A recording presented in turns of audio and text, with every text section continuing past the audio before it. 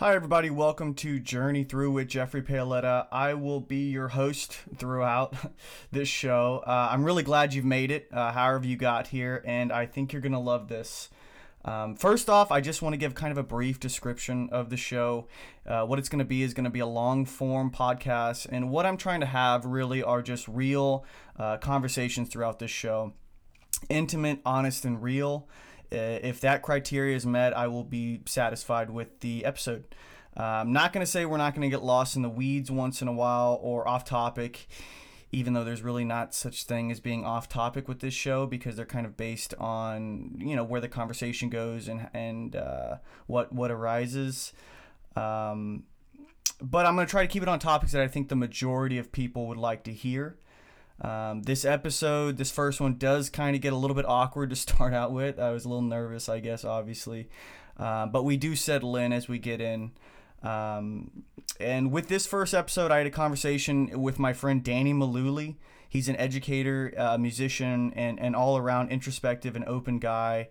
And I was honored to have him as my first guest, and we had a really wonderful time. So without further ado, I'd like to introduce you to Danny Mullooly. Enjoy, guys.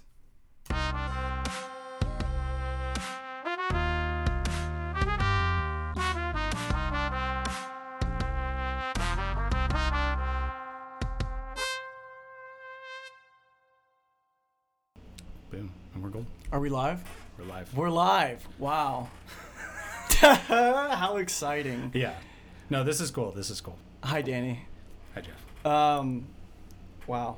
Yeah. I'm, Well, let me say first, I'm excited that you're starting a show. Thank you. I like the inquisitive nature that you've got going on, and like you're always seeking new things, and so I know the conversations you're gonna have on the show are gonna be a blast. Thanks for telling me that. Thanks for telling me that. For That's sure. what I got. For sure. So Danny, I appreciate you coming in. You helped me out a bunch just with these little knickknacks. When you don't know what you're doing at all, it's very intimidating to start anything. Yeah, totally. Well, so like I remember, like just anything with recording, anything with technical stuff. Like it starts with. I know with me, it started with like getting a MacBook when I was just graduating high school and like getting into music. I had like a MacBook Pro from like 2009, and it was like you learn GarageBand, and then you have an idea. You're like, what if I set this up here, and what if I set this up? So a lot of this stuff is stuff that I have known for, I guess, like a little while now. Yeah. And it's not perfect, but you get a mixing board and all that stuff. So sure. But it's cool. It's also fun, like when you plug it in and it works. Yeah. And you're like, we did this. Yeah. Like we got it. It's like, learn a little something new. And it's not really all that complicating. No. It really isn't. You start breaking out, okay, you got the strips, that's that connected to that, okay, it's not. Yeah. It's just when you look at it as an overall picture, it looks messy. Right. It looks fuzzy. Well, because, you're told like, oh, this is technical, oh, this is hard. Like, there's a reason why professionals did this. And there was like, we've been talking a lot about like gatekeeping. And like, there's no gatekeeping anymore. Yeah. Like, you get, some mics, you don't even need a soundboard. You got one and it's great. But yeah, you just go for it. So. But I'm excited, man. Like, you got a show, you're going for it. Here we go. Yeah. Yeah, we're in it. Thanks for coming down, setting this up. So I kind of want to get into a subject with you because I know you are in education. Yes. And when I look at what's going on with when I see about the kids that are growing up in the technological age we're living in, I think they're facing a lot of hurdles.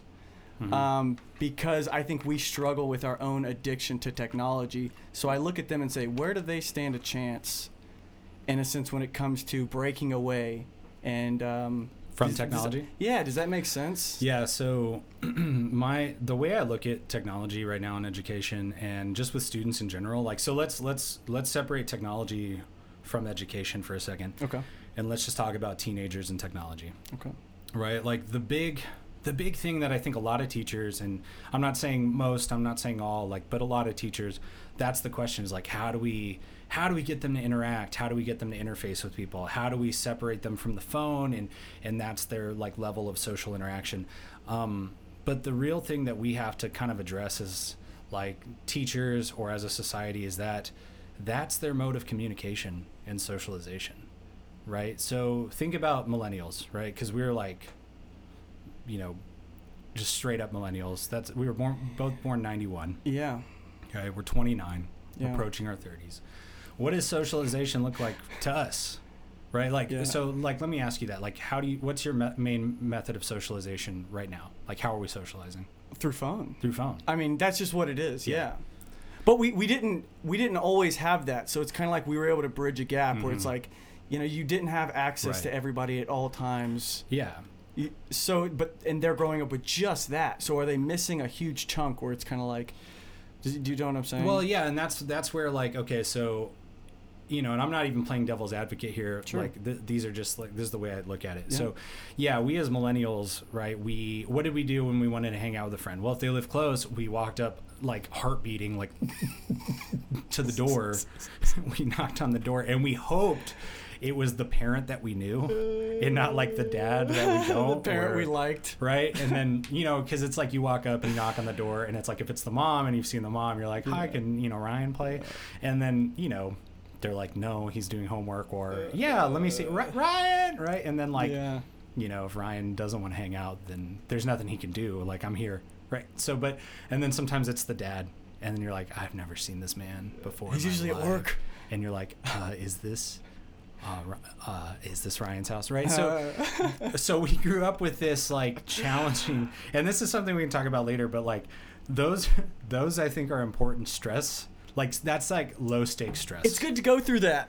Yeah. It's good. It's good. Yeah. And so when we look back at how we socialized, right, it was going up to the door, or it was calling up, and it's like, is this Ryan's house? Right. And then it's like, can he get, I don't know. Right. And so that's what we look at socialization, and, we spent more time interfacing with each other, right? Like, I skateboarded when I was a kid, and that's what I like, so it would be like a group of 4 of us, and we'd skateboard terribly. We'd put wax on curbs and pretend that we could grind. And then, and then you're in school, and all you have is yourself and the people around you, and that's how you talk, and that's how you communicate. Okay, so then fast forward to, like, we're freshmen in high school. 14, 15. That's, I think, the turning point for a lot of us to when we got phones, right? Yeah, when was your first phone? About that. Freshman? Yeah. Freshman year. But, and they were simple phones. Obviously, they were simple phones. It was like T9, Nokia. Yeah. Is that the phone everyone had? Yeah, of course. Of course. That's like the phone that, like, oh, you signed up for a wireless plan, I see. Here you go. Yeah. I mean, I think I was in 8th grade when I got my first little Nokia brick, and I think I jumped in a pool with it like 3 separate times. Oh. So, like, I had to even memorize phone numbers. So, like, that's talk about a lost art. Right. Yeah. I mean, I'm so terrible at memorizing phone numbers now. I think I have, like, my mom's phone, and then my dad's. Even my fiance, I don't have her phone number memorized, and people are like, "You're a terrible, terrible human being." No. And even my fiance is like, How do you not have my phone number memorized? Do you feel guilty about that? Do you think maybe I should put a little effort? No, I don't at all. It's like, maybe I should, but I don't know. Here's the deal. My phone number is so easy because it's just constant 5s and 7s. Nice. Like, wow. No one. You hear my phone number one time, you're gonna memorize it. Nice. It's no. I'm kidding. Yeah. Put that. Hey. Yeah. Hey. That's what I want is, like, students and parents calling me. But okay, so, like, I'm tangenting so hard here, but it's okay. But the idea is, like, okay, we learned that face-to-face interaction. We learned the home phone interaction. Yeah. We learned the knock on the door interaction. Risky. How many high school kids do you think right now have ever gone up unknowingly, whether their friend is, like, available or not, to knock on the door and see if they were none? Yeah, right? None or like 1%. If they were even in elementary school, they're not doing that, right? Because what did they have? Hey, Mom, can you call so-and-so? Or they had iPod. Remember the iPod Touches? Yeah. And they all put, like, messaging apps on there. So, I mean, these kids were texting each other when they were 8 and 9. Yeah. All right, so, like, let's take my students, which are, like, 16, 17. Okay. But the point I'm trying to make is that, okay, for millennials, we had face-to-face interaction. We had AOL Instant Messenger in the sweet years of, like, 6th grade, 7th grade. We get a phone, and I didn't even have texting until my sophomore year, and even then it was like 200 texts, right? Yeah, that's funny how you used to only have... I know. Now it's like, not. You don't even think about that. No. By the way, we're, like, dating ourselves so much. Like, we're 29, we're still young. I know, we're still young. It feels like... I like to feel older, though. You know what I mean? I like to be like, oh, I'm older. But well, it's because really, that's the dream when you're younger, right? You want to be older. Then when you get older, you want to be younger. Yeah, it's because responsibility is like, the weight. Yeah. All right, so we had our cell phone age, then we had our smartphone age, right? And now we're immersed. Like, the difference between how millennials interface with technology and Gen Z, not very different. We have access to the same things. We can, like, a Gen Z person is going to spend more time on TikTok than a millennial. Yeah. In my opinion. Yeah. I think you're right. I didn't even really get into Vine. So, I didn't either. No. I never jumped on. It looked fun. It looked cool, but I never was like, oh, let me make an account and like have a... It feels like just inside jokes taken to a, like, crazy level. Yeah. Where it's just like, I don't know. What killed Vine? Instagram? No, lack of nothing. Ads. Nothing. Lack of ads. It didn't monetize. Oh, so we're making no money. Vine was like, hey, we got this great platform, and then people were like, that's great. Yeah. And they loved it, and there was no ads. For like 2 months, everyone was talking about it, and then it just went away. Yeah. I mean, it's like Yik Yak. Remember that thing? I do. That's not around anymore. It's not around. Oh, I didn't know. You can monetize it. Okay. All right, so we go back to the question. Yeah. Like, how do we? So what's the deal? So now you've got these Gen Z, and Gen Z has been tied to technology for a very long time. A lot of my high school kids, when they were 9, let's say when they were 12, right? They had an iPad in front of them, right? They had an iPod Touch before then. Mm-hmm. Okay, they've been dealing with apps. They're the legitimate kid that came up to you and were like, "Do you have any games on your phone?" That's the generation. Yeah. But how did they start communicating with each other? They weren't calling each other on the phone. They were texting. Yeah. They were messaging each other. Like, imagine if we just started at AOL Instant Messenger. We skipped the phone conversation. All of that. We skipped the walk up to the door. So the real question isn't like, how do we separate them from technology? It's actually more like, how do we accept the fact that that's how they socialize? And we need to bring education through that medium. I get what you're saying, but a part of me almost looks back on those days when we had to go knock at the door. We had to, call and you weren't really sure if they were going to be there, who was going to answer. It's like, that I don't know if I'm looking back on that with just like rose-colored glasses, but to me that seems right. You know what I mean? That seems like a very natural way to go about life. That's how it's been done for the last, 10,000 years or something. You know what I mean? It's like... Well, it's because it's challenging, right? Okay, so one of the things I would suggest is that, millennials deal with a lot of stress and anxiety and mental health issues and things like that. But Gen Z, man, I think you up it even more. I would agree with you.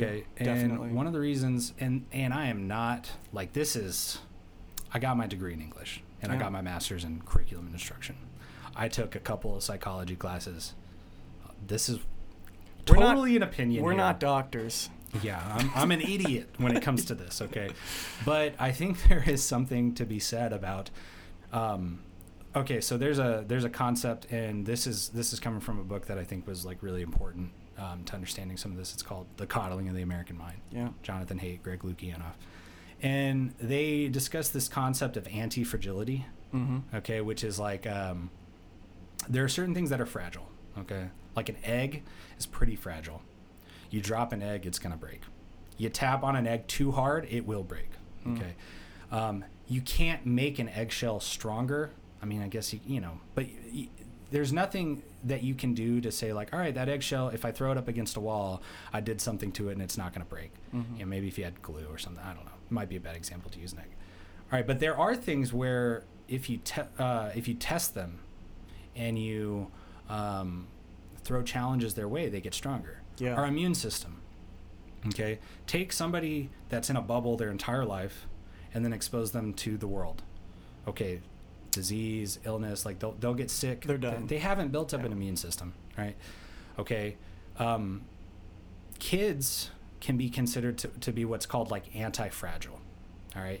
Something where as long as they are not pushed to their breaking point, right? And like, I don't want to suggest that you should be like finding that breaking point. Of course. It's just saying like when you test a kid and when you have them go through certain stresses, they actually get stronger. They improve.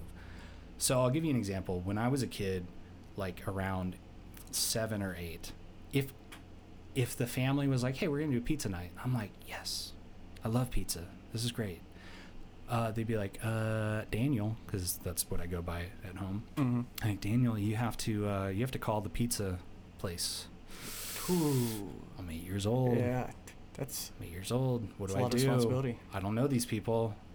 You know, I'd always be like, I shouldn't be talking to strangers. I'd be like, that's not gonna work. Like, okay, but that's stress. But is it low stakes stress? Yeah. It's so low stakes. Okay, but okay, all right. Hey, we're at the grocery store. Give the money to the cashier. Mm-hmm. I don't know. Okay, all right. High stress for an 8-year-old. Yeah. Low stress in real world. All right. You want to go see if your buddy wants to go play? All right. Walk up to his door. Mm-hmm. Ask the mom. Mm. Okay, so these are like low stakes stress, right? This is low stakes. You know, I'm not going to die from that, right? But I feel like one difference between Gen Z and millennials, and definitely Gen X and definitely baby boomers, is that, you know, things are a little bit easier. Maybe they haven't been put through as much. Maybe they've been protected by more. Maybe their parents have, you know, coddled them a little bit too much. All right. And that's what leads to a lot of stress. And I'll tell you, my classrooms are full of kids with high anxiety. Yeah. You know, they're going to be really uncomfortable reading in front of the class, and that's natural. But I'm talking like mortified. Stepping in front of the class and speaking. Yeah, being scared about that is very natural, but I'm talking about mortified. And we might have felt that way, but at the end of it, we probably had to do it. If you look at, you know, certain accommodations on 504s or IEPs, these are things for, you know, students with learning disabilities or students that, you know, need accommodations to help them. There are some accommodations that say like, do not call on this kid to present in front of the class. Mm-hmm. Always allow this child to present to you personally, right? Or don't call on a kid unless they raise their hand. All right, I get it, and I'm going to follow that. I'm not somebody who reads that and I'm like, oh, I know what's best. Yeah. No, I'm going to follow that plan because legally I have to. Sure. But on top of that, you know, at this point, yeah, that's in place for that student to succeed. But it could also, and again, this is, you know, I didn't get my degree in special education. You know, I didn't get my degree in psychology. But these are things where I ask myself, like, how long has that accommodation been in place? Sure. What if that has been in there since the 5th grade or the 6th grade? And again, I could be an idiot, and that might not even be an accommodation you can put in elementary school. But what if it is? You're on the right path. I know where you're going. Yeah. I see where you're going. It's like we got to test them a little bit. If you don't ever test them, and so they've never been tested, Right. how are we expecting them to get out into the real world? And that's the goal Sure. of an educator, right? You want to set them up for the most success, so when they're out of your care, Yeah. they go into the world and they flourish, whether they go to college, Yeah. whether they don't, whatever. Yeah. So you putting these kind of like artificial barriers on them to not test them at all in this very safe environment, which is school should be safe, right? Yeah. Should be a safe That's the environment idea. where they can try out Yeah. new things. They're trying to figure out who they are. We're all trying to figure out who we are. Yeah. But school should be set up for them. So putting those artificial barriers on them doesn't even allow them the chance to overcome that obstacle that they've been facing maybe since they were a kid or whatever. Does that make sense? Yeah, no, and what I would say is you now got to suggest you got to ask the question, okay, are they artificial barriers or were the barriers already there because of the psyche of the student, you know, because of what the kid's going through? Because again, it's to play devil's advocate. Yeah. It's to say, like, all right, you know what, those accommodations, you got to always assume those accommodations are there to help the student. The idea of the accommodation is to make sure that, all right, we're on like more of an even playing field, like this concept of like equity, right? Like Sure. not equality, but equity. You know, hey, this kid, make sure that, you know, when they take this test, they have like an audio version, right? It's not going to make it easier for them, but it's going to put them on a different playing field. So, yeah, the question is, you know, do the accommodations help in some ways and then hurt in others? I think you could make the argument that, you know, certain accommodations could potentially hurt a student. But again, that's never up for the teacher to decide. Sure. And you have specifically diagnosticians to do that. So, you know, to me, you know, if it's my kid and I see they're struggling with social anxiety, if a diagnostician says like, I really think that we should limit how much stress your kid goes through in class. I really think that we should do an accommodation where the teacher, shouldn't call on them without raising their hand. Maybe my first reaction to that is to have a conversation with the teacher and say, hey, clearly my kid is struggling in your class, and clearly they are feeling uncomfortable speaking. What are some solutions we can come to where we can build the capacity for my kid to maybe volunteer to talk, but I also want you to maybe give them some low risk opportunities, like give them some softballs, right? Have them go up and knock on the door and ask if the kid is there. That's like setting up those. Yeah. So, but then that also puts something on me as the parent too. Yeah. And I don't have a kid. This is where it's perfect world, right? Like, I'm going to be the best parent. Of course. So good. My kid's going to be great. They might be like the biggest jerk ever. Yeah, they might. I don't know. You don't know. They might end up probably not though. You're a nice guy. I mean, they wouldn't. We'll see, right? But it does put it puts some pressure on the parents. What about talking with the child? What about pulling him aside and saying, "Hey, look, I noticed that you had this thing, and I know you're nervous about raising your hand. Yeah. What are you nervous about? Why are you nervous? Sure. How can we work through this? Look, I'm trying to set you up for future success. Yeah. I'm not going to be here with you forever. The school's not going to be here with you forever. You're going to eventually move out into the real world."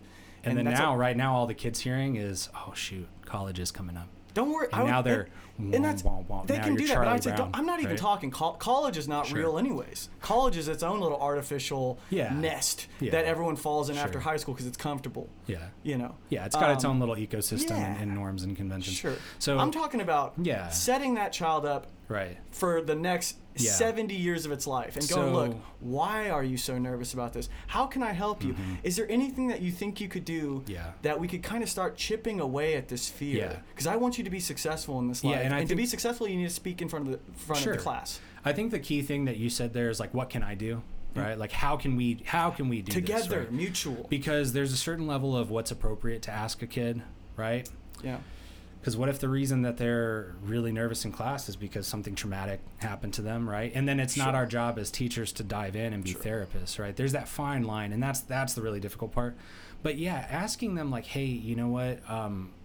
If you're nervous to talk in class, what are things that I can do to help you, right?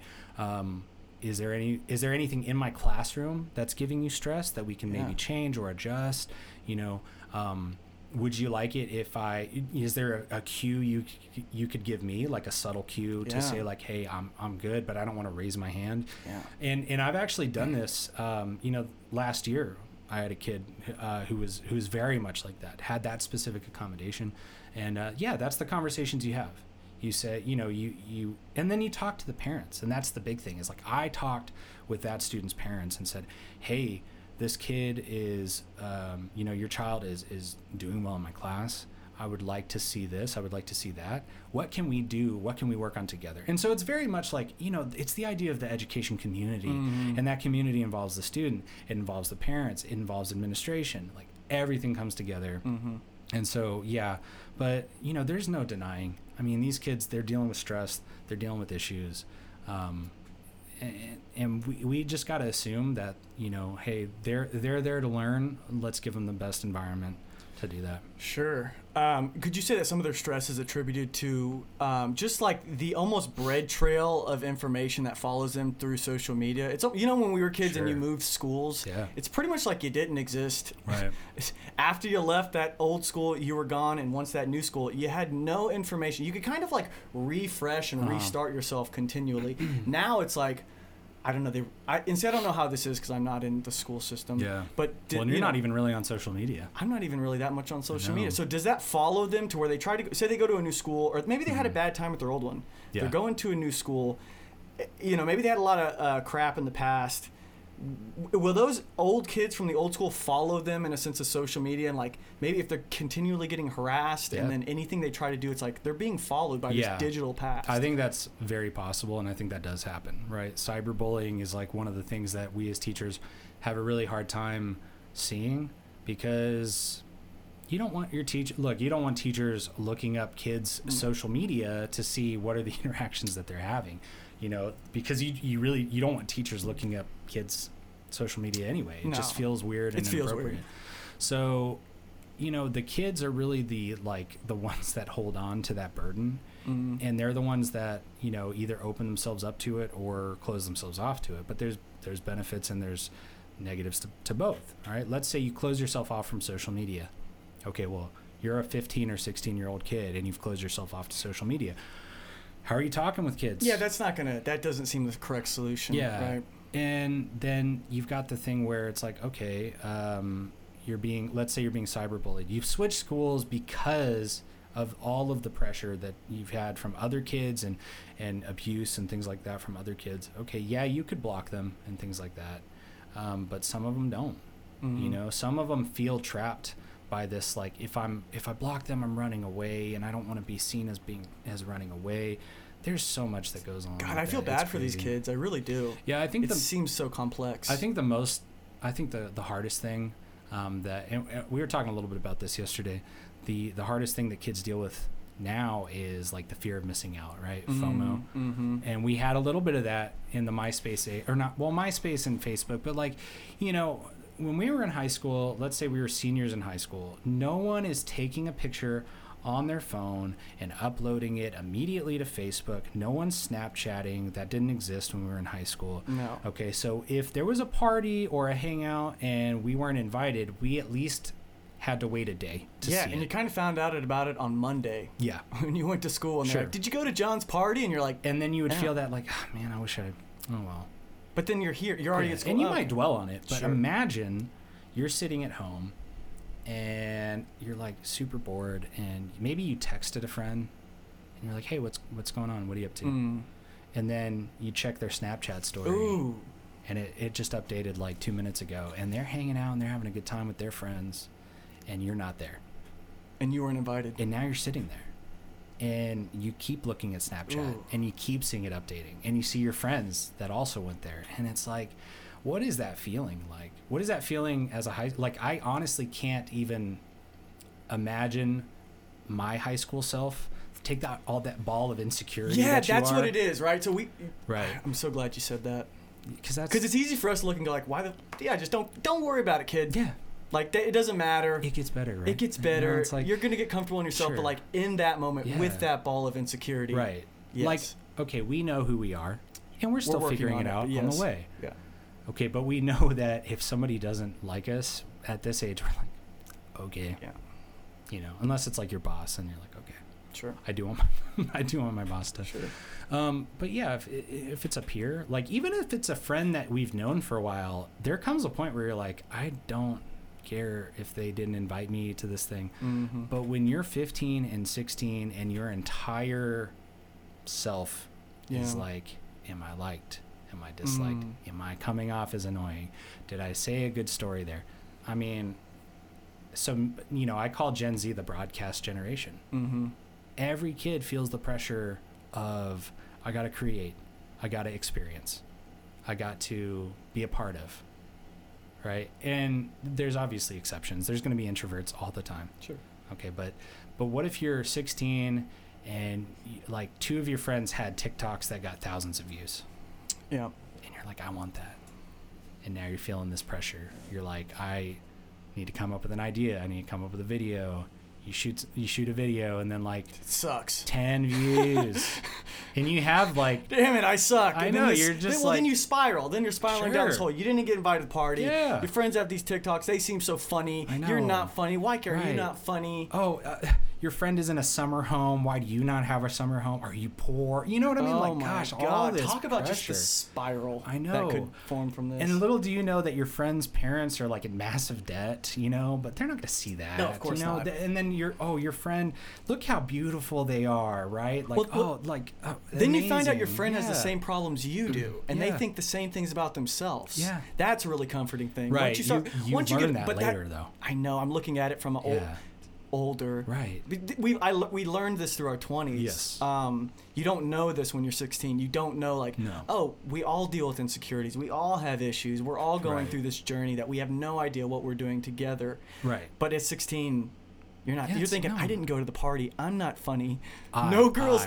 Yeah. Right? Ego, It's just right? Yeah. I'm not this. and I'm it's not that that they're self-centered. I mean, that's No. literally like, it's That's like a the human definition of condition. being a teen is like you, right? Yeah. Is my hair good? Is my, and like, I still think about that, I'm just like, because my hair looks disgusting. No, It's so beautiful. long. It's beautiful. Oh, I mean, Felicia, my fiance, hates it. She's just like, that's gotta go. One time I pulled it back. Like, I just pulled my hair back and into this, like, almost Steven Seagal. And she was just like, okay, I need to not look at you for, like, an hour. Yeah, I need to wash this Whatever memory. that image was, That's hilarious. And so, yeah, and, I mean, I remember being in high school and the things that I remember looking at, this is so dumb, but I remember being, like, 17, and I was in football. I was in the best shape of my life, but I was skinny. Like, I was a skinny dude. I was one of those kids who was like, I eat as much as I can, and I never gain a pound. Yeah. And how much I wish I could just go back to that kid and be like, stop. Yeah, you're like, please. you're good. Like, well, not even that. It's like, stop developing this appetite that's going to continue. Oh, you're saying your whole life. because you continue to eat because you're like, I don't get anything. Yeah, Cheeseburger. it's just like, I remember being like a senior in high school, and I was like, watch me eat 2 Chipotle burritos. And people are like, whoa, that's crazy. And then my stomach's like, I guess we're just going to expand. And like, and now I'm like, I can't, I've got my struggles, right? We all have our struggles. So, but I remember being 16, 17, being in football. I'm much smaller than everybody else. I still work out. I do the best I can. And I remember looking at my wrists and just saying like, these are the skinniest wrists. These wrists. No one could love these wrists. No one could. Who could ever? Right? That's so funny. Like, it's like, so I'd be like, like just hold, hands in hiding pockets, your wrists. or just, I did a lot of this. You'll see a lot of pictures of me in high school with this. Is it because of the wrists? Yes, about the wrist. That's how crazy. Well, it's crazy. Is that like even today? I'm like, I'm a bigger dude, but my wrists still are like pretty. Look small. Do you always do the like, can I wrap it around? Right? Like watches, I'm always just like, why do I always go all the way to like the who knows? Like, and for some kids, it's like, oh, are my eyes okay? I know. Like, do I have a droopy eyelid? Like, what about my ears? Do they poke out too much? Like, what? You're always gonna find something. For sure. Yeah, Everyone has those little things. It was my neck when I always said I had a long... Dude, one guy said I had a neck like a giraffe in like literally kindergarten. Yeah. And that was it. That's it. Stuck forever. Yeah. That's all It's it like, takes. yeah, That's it's all so it takes. funny. That little seed, Yeah. that whatever kid planted Sure. grew. I mean, it's like we're designed to just be super critical. Sure. We never look at the right? We don't do that in our lives in general. We're always looking at negative. What's wrong? Why do I not have this? Right. Even though you look around, you're going, like, what if you have the best knees in the business, but you'll never know that because no one cares about knees. no one, yeah. Right? No. Like, I could have like the world's greatest knees. When you look at some people's knees though, and you're just like, what is happening with that? Yeah, it looks weird. You ever see? This is really weird, but do you ever see like faces in knees? Have you ever seen that? I've seen something like pictures of faces and knees. Yeah, like this is dumb, and I shouldn't like just show you a picture on my phone. But is this your knee or whose knee is this? No, this is the craziest thing. I saw this when I was scrolling through my Facebook, and I was just like, there's a bunch of knees in this picture, and I zoomed in on this one knee. Look at this. Like, there's a... Oh, that has a hairline? It's got a Whose nose. knee is that? It's like a random person. That's a on small Facebook. baby in that knee. Yeah, there's a baby in that knee. Like, I don't... Like, we'll just... Put it up there. Right? Look at that. That's wild. I think you can even see it on there. So funny. Oh my! Wait, and that's just a random. That's a random. You found that? Yeah, like that was me just going through Facebook, and I was like, "What's going on?" Like, it's like I could see. You know how like you can like, it's like almost like you're conditioned to see distress. Like you can look at a picture and like something will look weird to you, and you're like, "Hold on." Right? It's like my brain registered a face. It's the unconscious going like, whoa. Yeah, it's like my brain registered a face from like distance, and that's zoomed in. Yeah. Right? That's a zoom in on that knee. Yeah. Right? But even if you looked at the zoom out, you would still be able to see it. You would still go straight to the knee. Yeah, so I remember looking through and I was just like, what the? Yeah. And then it's like, enhance. I was like, there's a small child. How do I get that child out of that knee? Yeah. Right? Like, I don't know. Anyway, That's a weird tangent. What's the movie with Arnold Schwarzenegger where that thing is on his shoulder and it goes, "Open your mind"? Do you know that movie? What movie is that? Total Recall. Total Recall. That's what that knee looked like. Open your mind. That's what that knee reminded me of. Yeah, just a face. Yeah. Oh man. I wonder if she thinks she has bad knees. She probably didn't even notice. No, and I would never tell her that. I look at my knees. I don't think I have great knees. I think guys, we don't like shave our knees, so like it's hidden behind this like thicket of hair. Yeah. But like women, it's who knows? I don't know. I bet there's. Well, the thing is, it doesn't matter. Sure. Right. Yeah, back to her wrist. Yeah, it doesn't matter. Like I kept thinking, like my little wrist bone here. I was like, whose wrist bone is more defined? Who's gonna love this? Right. Again, yeah. Who will ever love this man? Like, who could ever find this? I still think today, like Felicia hasn't even seen my wrists. Yeah, you always keep them covered. Just like, hey. Anytime you see her, hey, what's going on? Yeah. I'll be like at my wedding with like these poofy like 18th century poofs. Oh yeah. Like I think that I would love the poofs, like Prince poofs. Right. Yeah. Didn't he have poofs? Yeah, he poofed. He had poofs. Yeah, he had wrist. He had wrist. What if he had? Now, what if he had the wrist poofs because he was insecure about his wrists? What if that was the only thing me and Prince had in common? Was a deep insecurity of your wrists, and y'all could have connected on that. Yeah. I don't know of anybody who has like, oh, my wrists are too skinny. Better to have skinny wrists than I would think like too large a wrist. Too large a wrist would be weird. I think then though you're self-conscious about other things too. Right? Well, yeah. Like I'm a big guy, but I'm still like, what's going on with my wrists? Like they should be bigger. But I don't know. It's okay. It's so dumb. It's dumb. I'm talking too much about my wrists. We went off on the wrist. That's fine. But yeah, but anyway, yeah. You look down at them. But anyways, these fucking wrists. Just like God. But yeah, no, I mean, it's my cross to bear, just these wrists. Sure. No, but high school to me is like, you're finding out who you are, what's my purpose, and right, you're just like. I wish I thought about that stuff in high school. Unfortunately for myself, I didn't think about those things until like after college. Do you feel like you weren't introspective at all in high school? Yeah, probably not that much. It's like because you had a goal. The goal is to graduate. And whatever happened throughout that, I was just playing World of Warcraft. Yeah, you know what I mean? It's like I'm just playing World of Warcraft. I'm watching Sports Center on repeat. I'm watching sports. It wasn't like, what is my purpose here? What am I doing? Like, what is anyone doing? Does anyone know what's going on? Never asked those questions. I didn't even ask those questions until after I graduated. Really, college. It was like a shock. Like, oh. Well, it's because you just. Like had goals, right? Just like gotta do this. Yeah, gotta graduate high school. Yeah. Okay, graduate. Yeah. Oh, gotta go to college. I felt like that was an obligation. Right. Like, gotta go to college. Okay, so I go to college. Right. Then I graduated college, and it's just like, and you can do anything, and it's just like, but. Yeah. You know what I mean? So it was the overwhelming. Yeah. As soon as the training wheels were off, right? Yeah. Or the bumpers on right. I left the bumpers up a long time. But I was also distracted doing other things. In college, we were hanging out, playing games, hanging with friends. You go to class, you're all having a good time. You're happy. Sure. Everyone's happy in college. I mean, most people, I would assume, are happy. No, I think those are like my darkest times. College was your darkest times? Easily. Well, in terms of mental health. Okay. Yes, in terms of mental health. Because as much insecurity as I went through in like high school, and then there's like elementary, which is like whatever.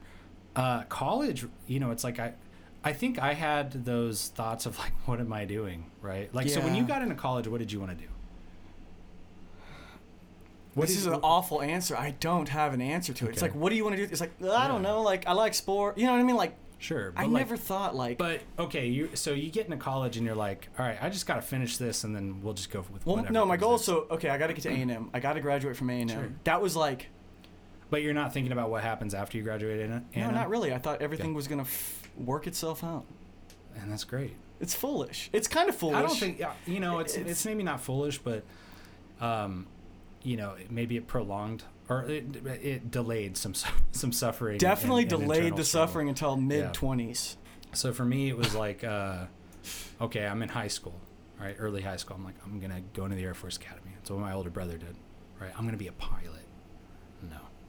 No, as soon as I realized like I can't take like authority, like that's when I was like, well, military's not going to happen. And then I got into music, and I was like, I'm gonna do music. Like, we got this. Like, we're fine.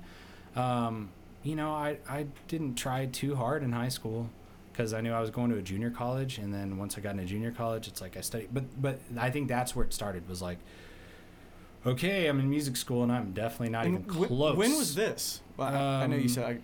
Was this after high school? Yeah, so this is after high school. So right after high school, I get into music classes. Okay. Like, that's what I'm doing. I'm studying. I'm going to be a music major. This is when you're like very angsty, and I was like, I'm going to move to Boston. Yeah. I'm going to move to Boston. Why? Oh, because Berkeley's there. Oh, you're totally going to get into Berkeley, man. Like, great. Hey, you could have if you wanted to. Yeah, you know, if you John Mayer covers, like, you're John Mayer. They're going to love you at Berkeley. Right? I was like, well, if not Berkeley, then New York. Yeah. My parents were hilarious through all of it. They're like, yeah, of course. They were like, no, but I mean, like, they were totally supportive. Yeah, no, but they were totally supportive. But they knew. In the back, they were like, just relax. All right, yeah. We'll see you back here. Sure. In a few years. Sure. You know. But I think getting into music school and then just realizing, like, I am not even close.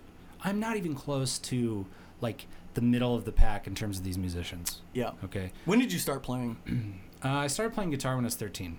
Okay. And I had I wasn't in band. I was never in choir. So I got into college music classes not knowing the notes on the staff. Okay. Like, I didn't know my treble clef. I didn't know my bass clef. Like, what was I doing there? Okay, well, I love music. But you know what? I worked really hard. And, you know, I developed a pretty decent knowledge of music. But I knew, I was like, I'm so far behind going into college that all these people, they are like flourishing and growing. And again, I don't know if they really are, but that's what I saw. That's what you saw. Yeah. I hear them in the practice room and they're killing it, and I'm over here like getting bored and playing like the Mortal Kombat theme on the practice piano, and they're all like, what is is that Danny again? Like, what is he doing? He's a guitar player too. Why is he practicing piano? And you know, but I realized very quickly, well, I'm definitely not going to UNT to study jazz. I'm definitely not getting into Berkeley. I'm definitely not. Okay, so what am I going to do? You know, I was pretty religious at the time. So I was like, maybe I'll be a music minister. And then I was like, no. There's not going to be a market for that anymore. Is that why you said no to that? Just because you were like, is that like... You know what I mean? How many doors is that going to... Like, is that really... not very many, right? And then so now I'm feeling like, God, what am I doing? And then, of course, I was like, maybe I can find something in English. But I didn't think about teaching. I wanted to be a writer. So it's like, okay, I better start writing things. And now the pressure of creativity is upon you. What a bad Are you going to write the next American classic? Are you going to go into poetry? Is anybody going to, can you come up with an original idea and flesh it out and make it enjoyable? Are you even reading enough? Yeah. Like, are you reading enough? Are you reading enough? Are you writing enough? Yeah. Like, you want to be a writer and you don't even write that much. I mean, like, you get to the point where you're like, oh, I want to be a writer. And then you read like a 2-page preview on Google Books of like Stephen King's like 10 tips for writing, and you're like, tip 1, they're like, he's like, write every day, and the preview runs out and you're like, I guess I gotta write every day. But that's not actually a bad tip, I think, just to go with. It'd be like, you want to be a writer? Then write every day. Then when you can't even write every day, then what are you? So, now we're a year in, and it's like, okay, so I can't even write every day. Can I even what am I doing? What do you mean by can't write every day? I mean, like... Is it that you don't want to write every day? No discipline. No discipline. No discipline. Okay. It's just that simple. It's like, all right, should I write today? Yeah. Will I? No. Yeah. And then you start something, and you're like, oh my gosh, I'm going to write a screenplay. You get to the first conversation, and then you're like, this is dumb. I suck. This is the worst. You even title it like crappy screenplay. Yeah. Right, because the amount of stuff I on my computer saved as dog poop is just ridiculous. Like, part of you like tells yourself, like, I need to title it that, so that way if somebody comes across it, they know that I know that it's terrible. Yeah, like, I didn't really try, even though you did. Yeah, like you really tried. Like you watched Tarantino the day before, and you're like, I need to write dialogue as fluid as that. And then you try, and then all the dialogue just sounds like you. Yeah. That's how you know you're not like cut out to write dialogue, I think, is when you realize everyone sounds the same. Yeah. Wow, that guy's just as funny as this guy. Oh, it's because I modeled it after me. I must be hilarious. Yeah. You know what I mean? And you tell yourself these things and you get inside your head. So now I'm thinking, I can't cut it as like a world-class musician. I'm not going to be a world-class writer.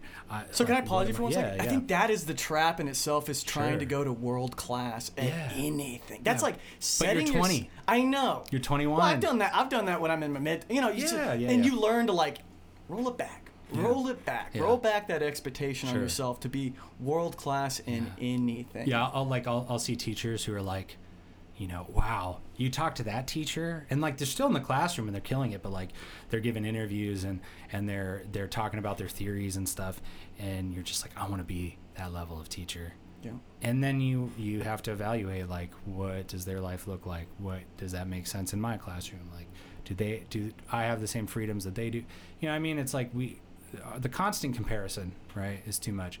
But then it's also just the demands that we put on ourselves. Yeah, the world class. All right. So yeah, I knew I wasn't going to be a world class musician, not going to be a world class writer.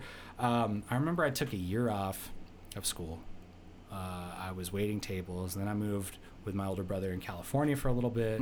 Went to Europe, like, for a little bit, whatever. Really found myself. I really found myself in Europe. Where did you go in Europe, by the way? I'm just curious. I didn't know you actually went to Europe. Yeah, so we went to Munich, you know, Heidelberg, Strasbourg, Paris, Bordeaux. Did you go to the Eiffel Tower? I did, yeah. So the one thing I've seen in life that really, I'd seen it a million times in pictures, of course, but when I saw the Eiffel Tower in person, it blew me away. Really? The size of it, dude. And I walked up every step. Yeah. And I was terrified halfway up. You know? Really? Yeah, I'm hanging onto the side. Are you afraid of heights in general? Yeah, they get me. Yeah. So I'm afraid of heights, and this thing is, you know, and then I'm running through these scenarios like, if there's a terrorist attack, like, they're gonna take this thing down, you know. Oh wow! So I'm not thinking. Yeah, I'm not thinking lodge. I'm just like. So you're like, you know, if this could happen now. This could happen, and I'm walking up these steps, and you're looking down. Was it what? When was this? This was when it was kind of like they were having some attack. France was having some issues. It wasn't completely like out of the blue, but it's still. not. But still. Right. Come on. To think, the 30 minutes I'm going to be on this thing is going to be when it goes. But the funny thing is, so I'm struggling to get up the steps. I'm scared. And then I see this little girl just like running up, playing, do, and I'm just like, I'm a bitch. Like, I'm being, like, all right. Like, come on. Yeah. Yeah. It's like a little confidence, Right. So. It just blew me away. Yeah, I think when I saw the Eiffel Tower, it was like, something like me and my brother found a way to like just bypass all lines, and I think that's what we were stoked about. So the whole time we were like, can you believe we like bypassed all these lines? But it was cool. I mean, you know, I got some pictures. I love, you know, any high vantage point in a city as old as like Paris or like Barcelona. When we went to Barcelona, like looking at the city planning and just like the ancientness, the ancient quality of these like cities compared to America, right? It's so different. Right. Yeah. I think that's what I took away from it the most. And then, so, you know, Europe was great. We spent like almost a week in Barcelona, and that was just a blast. You mean Barcelona? Barcelona. Yes. I had a dude in the old job I used to work at. He'd always say, in Barcelona. And I'm like, did he not have a Spanish accent? He was a white dude, and he spent time there. So you know, he was ingrained in their culture, but it almost seemed like he made it a point to say Barcelona. It's like when, you know, when like your friend that's like moderately, minorly Italian, like has to say every, like, you know, what's the big one? This is how not Italian I am. Like Parmesan or like Parmesan. It's like. They add that. Why did you add that? Yeah, no. But again, you know, who am I? I know. Who am I? I know. Their whole life they could have just sounded like that. It's like, but what you think to like watching The Sopranos, and you're like, what? I don't know. I've never seen The Sopranos. It's good. I hear it. It's good. I hear it's so good. I watched it last year for the first time. It was great. Does it hold up in 2020? Totally. Yeah, wow. totally does. It's like, I mean, you know, The Wire is like my favorite show, right? I know it is, and you always tell me I gotta watch it, and I know it's on the docket. I know it's a top-rated show. Yeah. I just don't. I don't know why. You know why? Okay. I don't know why. The Wire is maybe one of the hardest shows to just start. It's slow. It's a slog. It's slow, and you know what? The first seasons, they don't even have cell phones, man. Like in it. It's like they kind of do, but they don't. So you're watching people on payphones, and like, how are we going to get this phone tap on this payphone? And you're like, oh, these aren't real problems. Connect. But then the master class that is like the acting of these this cast is amazing. I mean, it's one of Idris Elba's first roles. Yeah. It's one Michael B. Jordan, right? Michael B. Jordan. Yeah. He's like a young kid in there and kills it. He's so good. So yeah, no, it's good. Give it a go. Yeah, it's totally worth it. Yeah. It's I always joke. I'm like, man, every year you don't watch The Wire, and like it's just gonna be a regret down the line. Whoa. It really is that good, in my opinion. Yeah. And then people told me the same thing about The Sopranos, and I gotta say, I love The Sopranos. It's great. Nice. It's totally worth it.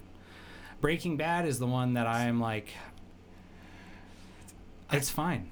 It's good. It's fine. I don't know, but for a lot of people, Breaking Bad is like the show where they had never felt that way about a show before. But prior to Breaking Bad, I had already like seen The Wire. Well, I feel like a lot of casual watchers can get into Breaking Bad very easily. Yeah. But not a lot of casual. You have to like. Yeah. I don't know. It's like when people talk about the movie Crash. Like won Best Picture in like 2003 or 2004, and some people love Crash. And then some people are like, they only like Crash because they've never seen a good movie before. Oh, interesting.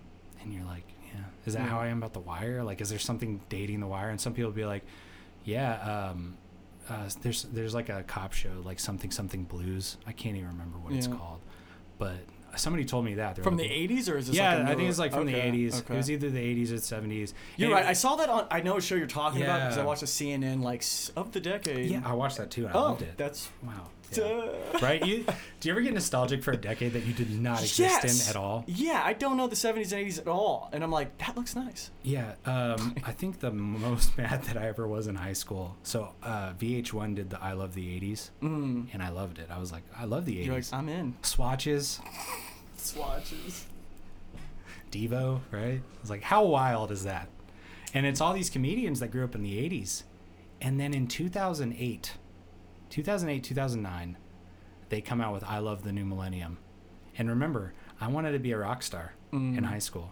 I was already thinking about, hey, in 10, 15 years, I'm going to be on VH1 talking about the 2000s. All right? I'm going to be the one cracking jokes about Razor scooters. On that show. Right? Like, that's the level of ego that I had then, and I've carried some of that over with me now. Sure. But we all have it. It's all there. But I remember VH1 came out with I Love the New Millennium.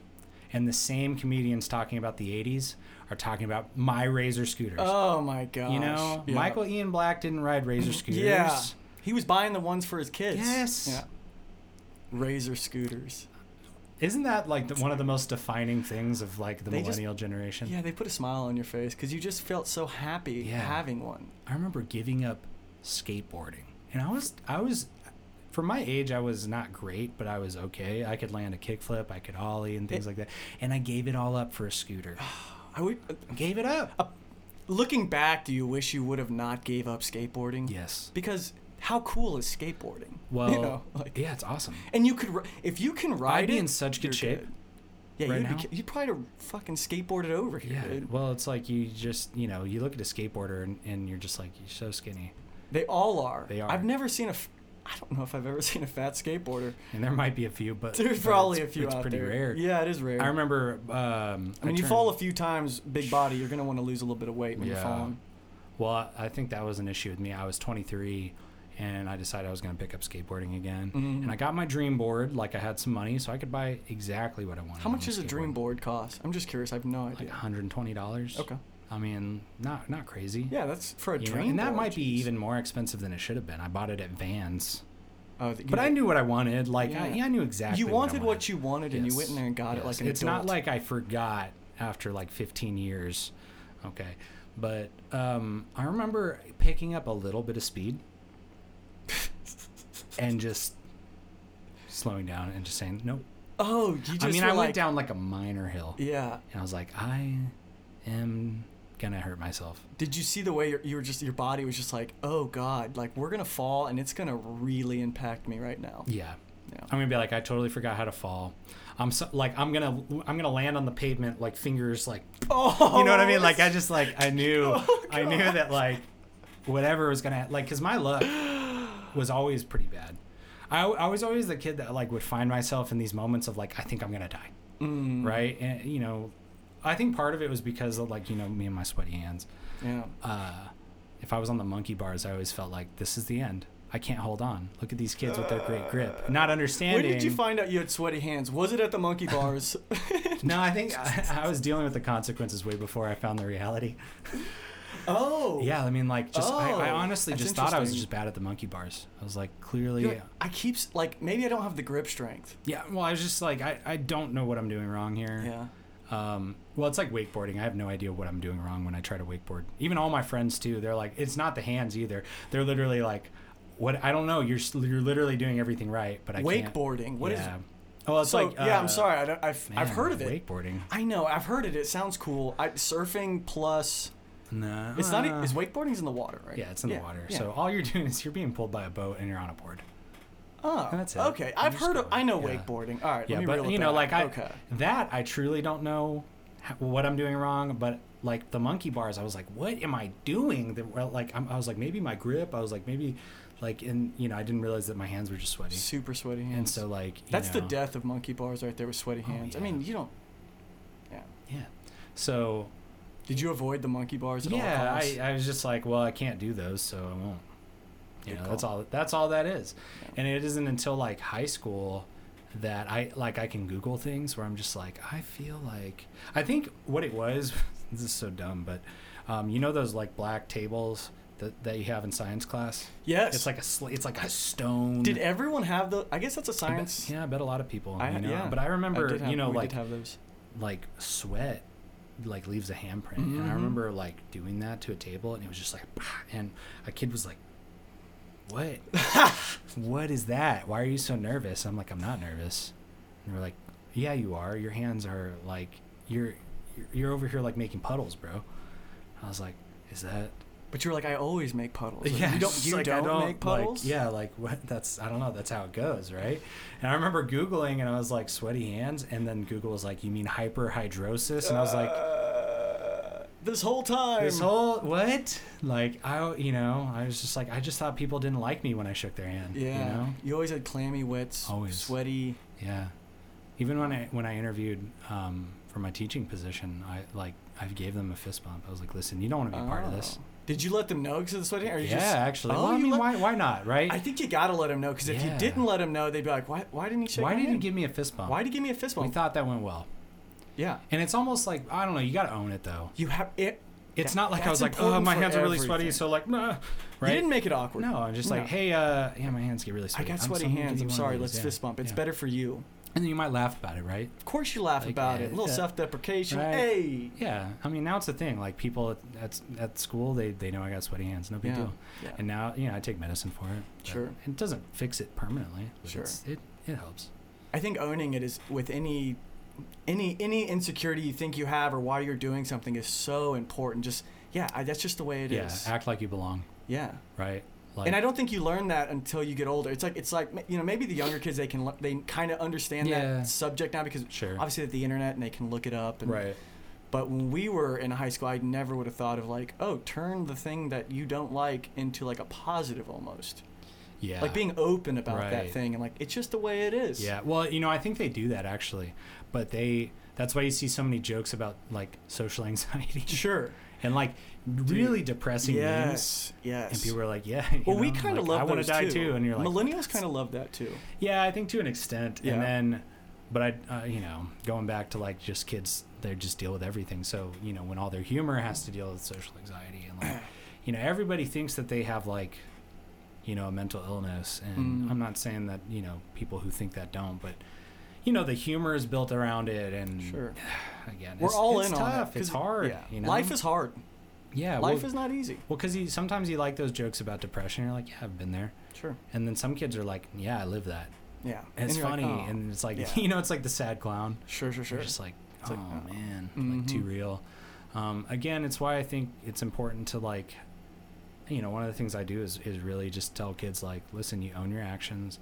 Outcomes are based on what you put into it. And it goes back to like that existential education kind of idea, which is like a buzzword. Which I think you should give the definition of existential education because it sounds cool, but I had really no idea what that was. And so like, people are going to vary a little bit on how they describe it, but like the idea, like I think you have to start with like, what's the idea of existentialism? because it's a scary word to begin with. And I know we've had like a long discussion about it, but just for everyone else. Sure. When you talk about existentialism, you really are just talking about like the study of the self, right? Why do you exist? Like, what's the point of existence and things like that. And so you can literally come up with that definition on your own. And it might be that, the idea is that you create the meaning for yourself, right? The point of existence is whatever you deem it to be.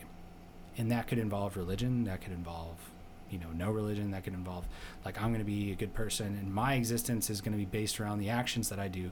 Some people might say, like, I want a family and I want to do everything I can to make sure that my family's taken care of.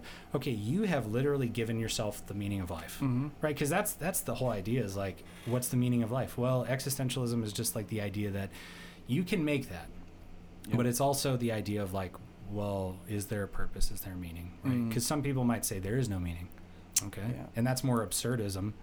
But then when we talk about existential education, it's this idea of like, hey, actions lead to consequences. And hopefully good actions will lead to good consequences. What's the other way of teaching? Because to me, right. That's it. Yeah. Because why would you not say your actions lead to consequences and you can take control of your destiny and choose which path you take? Yeah. The other way is what? Leave it up to the adults in the room. Yeah, and so hey, look how well that's going for us in this world. That's why I don't like say like, that's like the main. You can say that's the main pillar of your teaching philosophy, but everyone teaches that good things lead to good things, hopefully, and bad things lead to bad things. Sure. But I think the idea of existentialist education in my book is I want to build that capacity in the student to say like, hey, you have the ability to choose where your life goes, what your actions lead to, right? And I tell them that they have the power. Okay. And so, because if you look at something like a postmodern approach, right, which is so broad, but a postmodern approach might focus on saying, hey, there's always power, but you might not have the power, right? It's understanding power struggle, whether it's class, whether it's ethnicity, whether it's, socioeconomic status, whether it's regional location, right? The idea is always like, these people have power, these people don't, when you compare them, right? I think that can be really stressful to kids if you tell them, like, to me, I want to just say you have power because you're going to give yourself power and I'm going to build you up. It's not discrediting that there's, it's not discrediting that like there aren't power struggles and power dynamics. It's just saying like, I would rather build up the power and the capacity in the student to say like, you choose your meaning, you choose your path, you got this. Yeah. Here's everything you need to do. Well, they're going to figure out that other stuff on their own, and then they and I think you should prepare them for that. Yeah. But maybe not dwell on it. Yeah. Right? Maybe, and that's always tough to say. Like, why wouldn't you? Okay, well, Danny, why wouldn't you dwell on power? If you're going to teach these kids to, change the balance of power and make things more, equitable, then why wouldn't you focus on power? Okay, well, what you don't want to do is just say, hey, this is the power struggle, and just keep saying this is the power struggle, and look at how long like this inequality has been there. Okay, we should always be studying inequality, right? But then I think the way you fight that inequality is to build capacity, to build power within, right? You look at it and say, okay, it's not going to stay this way. Yeah. Let's make it to where the postmodern idea that there's always one person with power and one that will have less power. Let's fight that. Acknowledge it, but fight it, because that's how you enact change, right? Think about the angst that millennials, Gen X, and Gen Zers have, right? We have this like, man, look at all this inequality in the world. Look at what we see as like this hate, and like, has anything changed? I thought it changed when I was in high school. We learned about like the civil rights movement. We learned about women's suffrage. We learned about like racism is bad. And we're told that like, hey, things are better. You're in the perfect world. And man, what a shock it's been in the last couple weeks, right? Every week it's a new shock. Yeah, but if you're in your late 20s, well, the past, couple years has been like a big wake-up call to like, what am I doing? And you do more introspection, like, have I just been like talking the talk and not walking the walk? Have I even considered any of this? Like, because I can say, like, last year I could say like, oh yeah, don't focus on power, like don't obsess over it, because you can build capacity, and if it was always like, if there's inequality, we can squash it with capacity and power. Okay, but now we know, no, there is inequality. there is a power struggle, right? So well, it seems like what you're trying to do in high school is take these kids and build the foundation. So then once they have a solid foundation of belief in themselves, they're starting with themselves to change the world instead of starting outside of themselves to change the world. Once you start with that foundation, then when you send them off out there, they have a solid base. Then they can build the house on top of it. They're going to realize that there's going to be issues they're going to deal with and the obstacles they're going to overcome. But if you have that solid foundation of who they are as a person, the core being, and it's just like the Matrix. You got to believe. Neo had to believe in himself if he wanted to be the one. Sure. I know it's silly. Yeah, it's kind of silly. But that's what it is, right? But that's what it is. Well, it's like you know that this is possible, so you have the power to do it. Yeah. Yeah, and I know one of the things that's really important in education right now is like lifting up student voices, building plurality, which is just this idea that like it's not one group, it's all groups together, like plurality. And then finding a consensus among that group. Maybe not even a consensus, but just saying like, hey, we can all cohabitate, like, and it doesn't have to be weird. It doesn't even have to be like, oh, hey, look at all these groups, let's cohabitate. It's more like, hey, look at all these groups. And then it becomes, look at us. Yeah, look at us and look how different we all are. Yeah. And not even that, like, just look at us. Well, I know. Right? Yeah, And so, you stop. I mean, I don't think we're going to reach a point anytime soon where we have, like, just straight up, like, color blindness or culture blindness, but it's more just, like, looking at the strengths we have together as opposed to what we have apart. Right? Sure. And it's one of the reasons why America is so complex, because we do not have a homogenized culture. We don't have a homogenized religion. We don't have, and I'm not saying that there are a whole bunch of countries that are that way, but man, America is really a melting pot, and it needs to continue to be a melting pot. But you know what? We really do need it to like start melting, right? Start blending. It still feels like there's individual, like if it's like a fondue, and you're adding different cheeses. Let's say every culture is like, it's like it's still clumpy. It's still clumpy. We got to get the spoon. We need the spoon. All right. It needs to be like this is our mixed cheese. Yeah. Right. And then when you have a bite of the cheese, you get a little bite of everything. Yeah, you get the best of everything. Everything all together. Right? Because that's what it should be, is like the best of everything. So. But that's really hard. Like, man, the hardest thing that I think a lot of teachers are gonna, the biggest task that we have in front of us is not just like dealing with COVID and all that stuff, which, but how do we take the events of the past month, right, past couple months, and address it? And how do we get through this and work through this and continue the conversation, continue the discussion, continue the work, while also, again, as teachers working within, I don't want to call them confines, but like, working within what's appropriate as a teacher, right? I'm not going to tell students like, hey, vote this way, believe this.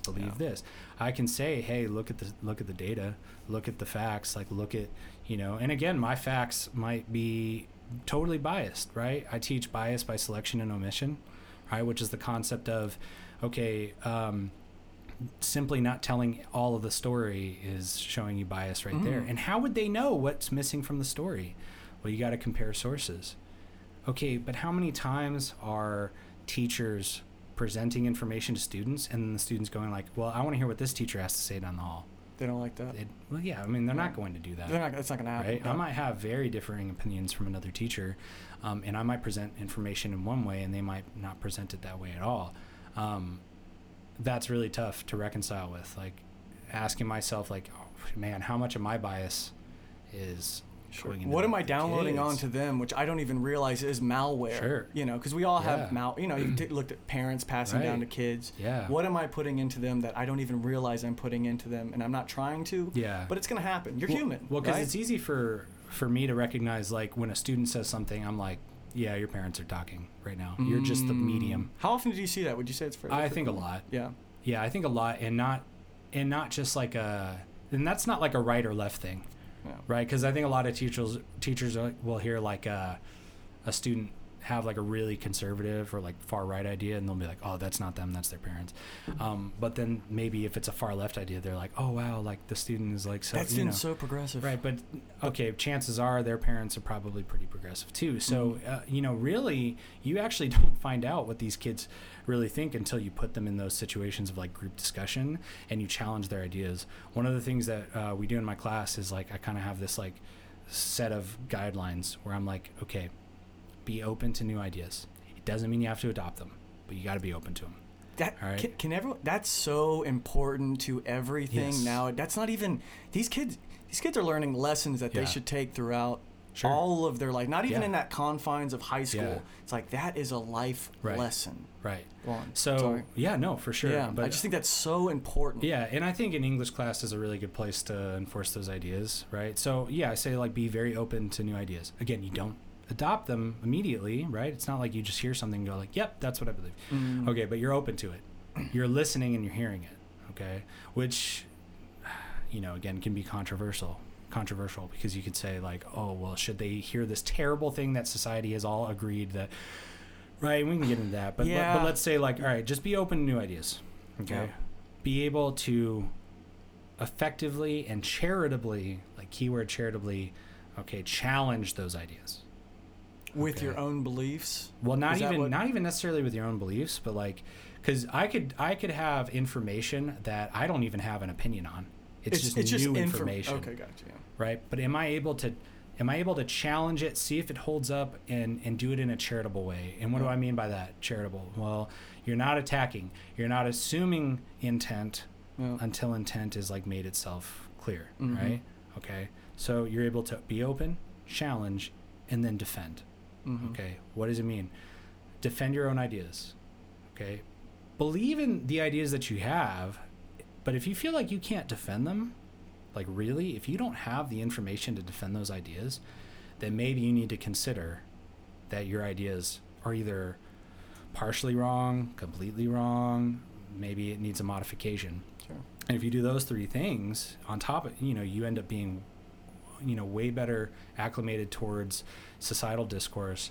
You end up being a lot more informed, hopefully, right? Because you again, you've opened yourself up. You're challenging the information that's coming your way. And challenging could be looking up sources, looking up varying opinions, having a person explain an idea to you, and then defending, right? Like, if climate change is like the thing that you're focused on, okay, are you following those three things? Let's say I am a climate change denier, okay?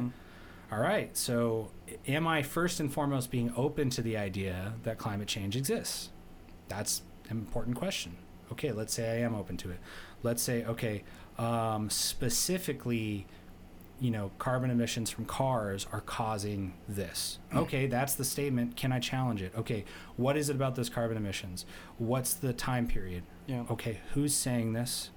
All right, can I look at the data? All right, that's a lot of work. That is so much work, and that's what we try to like build in the students.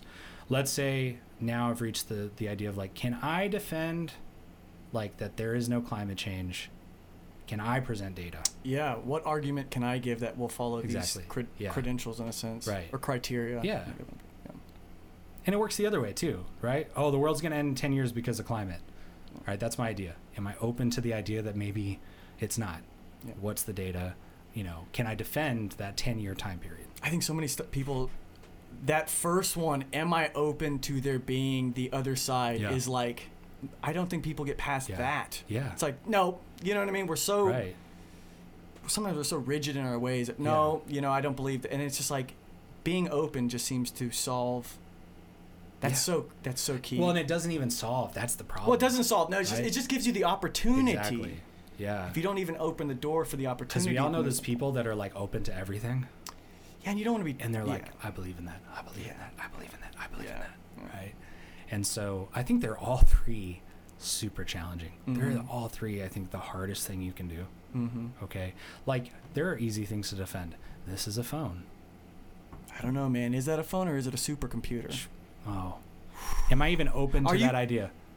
Right? Okay. Right? You can take it to an extreme. Sure. And students hate when teachers do that. Yeah. Right? Like when I teach bias and I teach, they're referred to in our curriculum as slanters, but it's just slanted and biased language. Like, it's not, I tell them, I'm like, I'm not reading a newspaper and going like, that's hyperbole, that's bias through selection and omission. Oh, that's a really good example of, a truth surrogate. Oh, studies show. Like, I'm not reading it that way, but it takes practice. And you can read an article and at the end you can say, well, okay, that was an interesting article. I wish they would have actually named their source, right? We were looking at like, Dr. Disrespect and how he's banned from Twitch. Okay. And someone's like, I got a good source that says, like, I got a guy. I can't. Sure. Maybe. I even was reading a Forbes article where it's like this one person, I don't even know who they were, predicted that it was about this. And they've been like key phrase, mostly correct about their. In the past? Yeah. In the past. I'm like, okay, that opens the door for it to be wrong. So am I going to, Well, I think that goes with how culture is, where it's like we're rushing to always be first because we have so much information and so much data coming in that it's just like who's first wins sometimes. Yeah. Who's first can get pop, and that's the story that gets run. Sure. When actually it has it's no the desire to go viral. Sure. Right? Yeah, which I think that could have a whole. Yeah. That's. Oh, there's danger to that. Yeah, so much danger to that. To well, because it's not accurate. Yeah. Well, like that guy saying, "Oh, he got kicked off Twitch because of XYZ." Sure. If that's not accurate, they start running that story. Yeah. But then most people will see that description, the first one, and then go, "Oh, that's why," and not do the research themselves, which I think is what's dangerous about and that. how many times have you read a headline and you're like, "All right, I got the story." All day. Yeah. I do that all the time. Yeah. I mean, it's. And then you dig in and you're like, that wasn't even. Like what? Yeah. Yeah.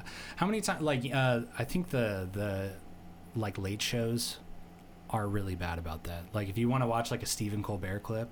And it's like Mike Judge talks about how King of the Hill came from, an emotional experience in his childhood. And they keep talking. They're like, so, this is all sort like 8 minutes of not that. And then 20 seconds of that. Yeah. Man, okay. So but they put that as the headline. Yeah. So you read that and you take that, but then there's so much more. Well, it's just pulling things out of context. Right? I mean, we see that all the time with news. It's like Donald Trump, blah, blah, blah. Like, oh, how could he? And then you read it and you're like, he didn't really go there. Okay. Whatever. Yeah. And then, Nancy Pelosi, blah, blah, blah. And then you read it and you're like, okay. But then sometimes you read it and you're like, oh shit, that really did happen. Yeah. Yeah. No, yeah. No, I mean, it's but yeah, there's and you want your journalist, you want your journalism to be sincere, but that's not what sells. And so clickbait. It's clickbait, right? It's so funny. There's always like a kid who's like, why isn't there just a news source that just gives you just the facts? And I want to tell them, okay, would you click on that? Really? Like, would you click on that? If it was just, here's what happened in Congress today as of, and it was September just the 19th. Driest. And it's like, so-and-so attended, so-and-so voted yes, so-and-so, voted no. And it's like, okay, yeah, that kind of exists. If you ever watch C-SPAN. They're out there, yeah. Yeah, C-SPAN, like, you can watch, like, a House committee, and you're just like. It's rough. Yeah, it's just rough. like, man, okay, well, I'm not a politician, so. You just want the highlights. Yeah, you want the highlights. But then that is leading you up to falling to that slanted language. Like New York Times could say, in a disastrous decision. Okay, they've already told you how to feel about it. They've already told you how to feel about it. I feel like they say that all the time. All the time. Like that's Wall Street Journal, right? Breitbart, right? Ooh. Talk about slanted. In an effort to remove your rights. Yeah. Okay. Instead of suggesting that things are going to change, they're framing it in terms of your rights are going to be removed, right? I mean, how many varying opinions have you heard about masks, right? So much. Right?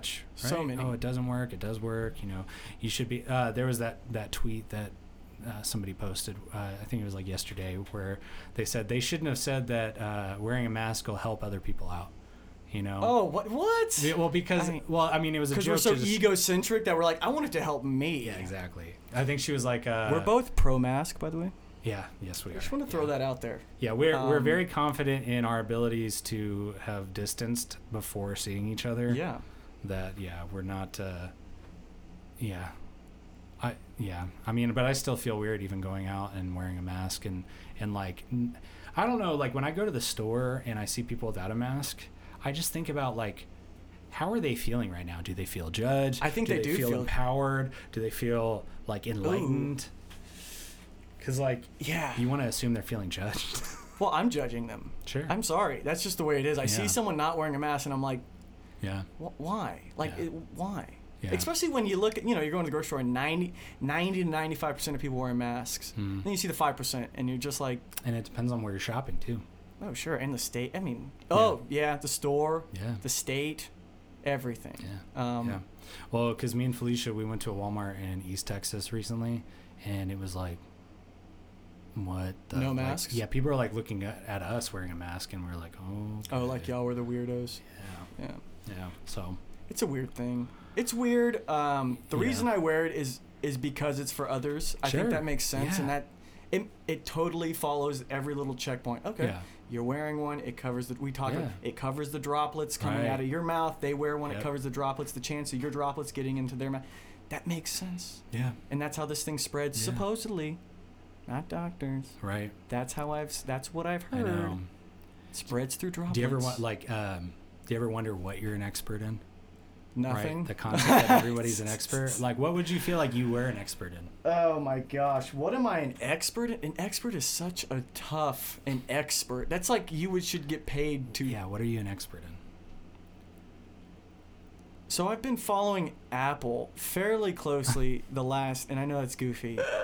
Since 2012, I've literally checked Mac Rumors. Man, that was what was on your computer, like Mac Rumors, 9 to 5 Mac, Apple Insider, Reddit Apple subreddit. For some reason, that conglomerate of a corporation has got their little fingers wrapped around it. And you know what it is? What? And I'm going to talk about this right now because I know how you feel on the subject of tech. Yeah. It's the 2012 Retina MacBook Pro 15-inch that is powering this podcast from 2012. How funny is it going to be when we look back and like nothing worked? Don't say that. Yeah, it just shit the bed. It can't handle this. What was I thinking? It's like spoke too soon. I know. And then I'm getting Windows XPS 15. Yeah. I used to be an expert on World of Warcraft back in high school. Yeah. Do you ever wonder what have you wasted too much brain power on? Can we not? That path is. If sticky. you had to guess, what's the most time you spent on something that's not helping your life right now? Right now? Well, just not or even just improving. Throughout. And I'm not talking about because you could have played World of Warcraft and been like, I learned these lessons, right? And that's made me who I am today. Yeah. What's the thing though that you spent too much time on that has no bearing on your life at all? That hasn't benefited me one bit. Yeah. Or if anything, it just taught you, I quit that thing. But, I'm talking about, what's the least impactful thing that you devoted time to? Yeah, I'm trying to think. That's a big one. Yeah. And I hate to say it. I mean, we were talking. I think it is World of Warcraft. World of Warcraft. Because when I look back at my high school years, and I had a lot of fun playing World of Warcraft. I love World of Warcraft Classic. Let me just throw that out. Sure. And Burning Crusade. Okay. And I played none of it. I never played it. They're so good. I never played it. God, they're so good. Sure. Yeah. No game is like it's like no game touches World of Warcraft because it's so it's so different than any game that's out there right now, or that's ever been, I think. And it really set but did you learn some socialization skills? Sure. I learned socialization, and I kind of learned to love my nerdy side a little bit more and just accept. Okay. It is what it is. Right. You know what I mean? But looking back at my high school years, I really could have probably dated more. I could have gone to more. I didn't go to parties. Sure. I was in Orgrimmar. Yeah. Raiding up. You were in Orgrimmar? Is that a place? Orgrimmar's the main capital of the Horde. And they're like the orcs, right? Orcs, trolls, Tauren, undead, and Blood Elves if you had the Burning Crusade. Yes. Why? I'm sorry. It's just... I'm an expert. No, it's just looking and I came to accept it, and I love it. I lead the esports club, okay? I know you do. And so it's you're not I'm not laughing at you're the jock in this. No, you're not. I know we're both dorks. How crazy is that going to be? I'm on the League of Legends team and you play Smash Bros. Nerds looking down on walking down the hall with a patch Varsity League. Do they have those? No. That's I coming. Don't know. You can come up with that. It's coming. Yeah, sure. I wouldn't be surprised if you're. I'm actually, and the reason I'm kind of going down that path is because you opened it up, and I was like, why isn't that not a thing? Yeah. Like if I know for your kids, you have an esports leagues y'all are starting. Yeah. Why would you not have like Letterman jackets for the league team right now? I can understand the now. answer is no, but honestly, right now the answer isn't even like will the school provide them or anything. Right now, it's so new that a lot of the kids don't know how they should feel about the club. Like they like being in it. Of course, they like the community when they're there, and they might wear a shirt, but like, okay, I'll put this like in a little bit more personal thing, like a Letterman jacket at Allen, because I went to Allen High School as well. They opened the door for students that scored high on the tax test to get an academic Letterman jacket, and I think they still do. Okay. And I remember getting one. My parents were like, at you! My parents were like, "You have the opportunity to get a Letterman jacket. You should get one."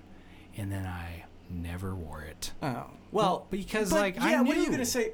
Because I knew, right? So I think until esports feels maybe a little bit more established, they might not have that desire to like really flaunt show it. Off. Hey. They don't want to be like, I'm an athlete until it's like a little bit more, I guess, socially accepted. Like I know that some of the kids on the League of Legends team were like, I don't really need a lot of notoriety.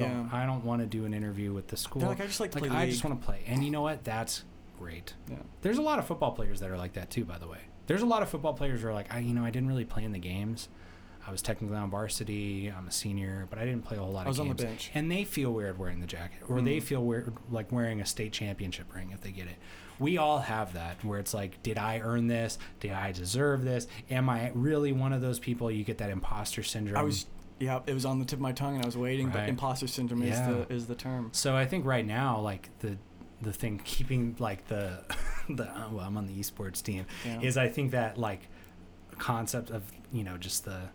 You're really thinking about like, is that something that I can do that to? Sure. And I would love that to be the case. It's coming. Where someone's like, hey, are you ready for the game? Like a student to just be like, can't wait for the game tonight. Dude, pep rallies and the esport teams are there. And they're sitting alongside the football. But it's a fine line because like, I can't say, oh, you know what, next year, let's have a pep rally and let's bring out the League of Legends team. No, you can't. They're not ready. I'm not ready. The school's not ready. Look, we went to state. Yeah. We went to state in League of Legends.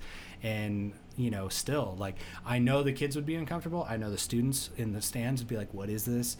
So we need to do a good job of, like, promoting it and normalizing it. I don't think you can force that either. I think it's got to like naturally kind of, it's going to, and it might take 10 to 15 to 20 to 25 years before this thing is kind of in its hopefully more, not 15 years, but yeah. Okay, 5 to 10 years when it's kind of becoming more mature of a sense of what it is. You know what it needs is it just needs more and more schools giving scholarships and things like that because colleges? I'm contacted about once every week or so from a college that I've never heard of that's building an esports program, and they're offering scholarships to kids. And I'll pass that information along to the kids, but some of them aren't going to like this weird like suburb college in like Western Indiana. Just because they got a scholarship for gaming. Yeah, it just doesn't, they're like, no. Yeah. Okay, UTD has one, but they're not doing scholarships yet. It's not until like UTD, UNT, Alabama. Could you say, any of the major, any of the D1 football schools when you could say, okay. They got a D1 esports program. Sure. That's and you know what? Oh, hey, the people who were in that, the people who played for Alabama's esports team, or League of Legends team, they're now on Cloud9 or Liquid or like these esports teams that are, making millions of dollars. Until we see that path, I think there's still going to be some stigma. I think because there's no doubt that we're on our way there. 100%. Absolutely. And I tell my kids all the time, you guys are trailblazers. You guys are pathfinders. They are. You're leading the way. The things you do now are going to affect the kids that come after you.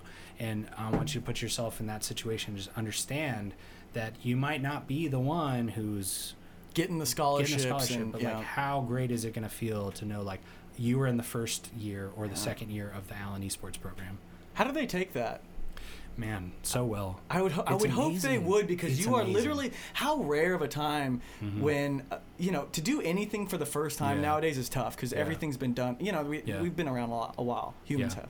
So to be on the ground floor of this like huge thing that's gonna be massive, and it already is massive, but even on a public scale, they've taken that responsibility in stride. Nice. They're constantly like, I can do this, I can do this, I can prepare this. I mean, like, take the Super Smash Bros. Like program that we have within the esports program, and we've got 3 captains, and those 3 captains, they get like a 60-person tournament together, where they send me names because we check grades. Right, so like they send me the list of people that have signed up.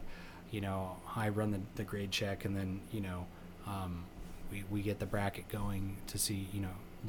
I say like, all right, here's our students that are eligible, and they create the bracket, and they set up the rooms. They'll say like, all right, this person, you guys are in room 5, and they bring the kids together. They bring their switches and equipment. They have like a log of this person brought this person brought this.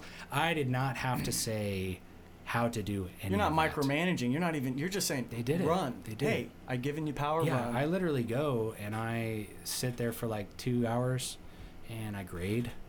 And I walk around and like watch some of the games and stuff, but it's theirs. Yeah. So they got it. The Overwatch team, they run practices from home. The League of Legends teams, they got themselves organized, and they just had to pay to like get into the league. But yeah, I mean, when we structured it to where it was like officers, captains, and then club members, that worked really well. Like, people, you don't have like one person talking to the president of the club saying like, hey, we really want like a Pokemon esports thing. No, it's like, hey, they kind of talk to captains, or they talk amongst each other, and then it's like they delegate. It's like a republic. How beautiful. Yeah, it's kind of beautiful. It's a republic really that they created, a Republic of Gamers, which is a company, by the way. Oh, I was like, TM. Hey, yeah. Yeah. I remember me and my little brother, we were talking with our dad about like cool business ideas, and we came up with this like new take on the internet cafe, right? Where it's like, and there it exists. It's like areas where you can rent out gaming computers. And I remember we came up with all these details, and my dad was like, what would y'all call it? And we were like, Clutch Gaming. And then I Googled Clutch Gaming, and it's like a esports, like exactly what we wanted, but in Denver. Yeah. I was like, well, we'd call it something else. And then my dad was like, how about we don't do that? Yeah, let's just go back to school. Yeah, all right. Yeah. Okay. Yeah. All right. Yeah. Well, I think that kind of goes on what we were talking about when off the stream, when we were just saying what the bar you set these kids at any grade, first kindergarten to seniors to anything. I mean, once you get out of school, you kind of have to set your own bar. But you learn to set that bar based on the bars that other people set for you. Sure. So if you're setting it high then they're going to set that bar high when they get out of school. Well, because you'll learn about any bar. There's going to always be, no matter where you set that bar, there's always going to be the people that exceed those expectations. Sure.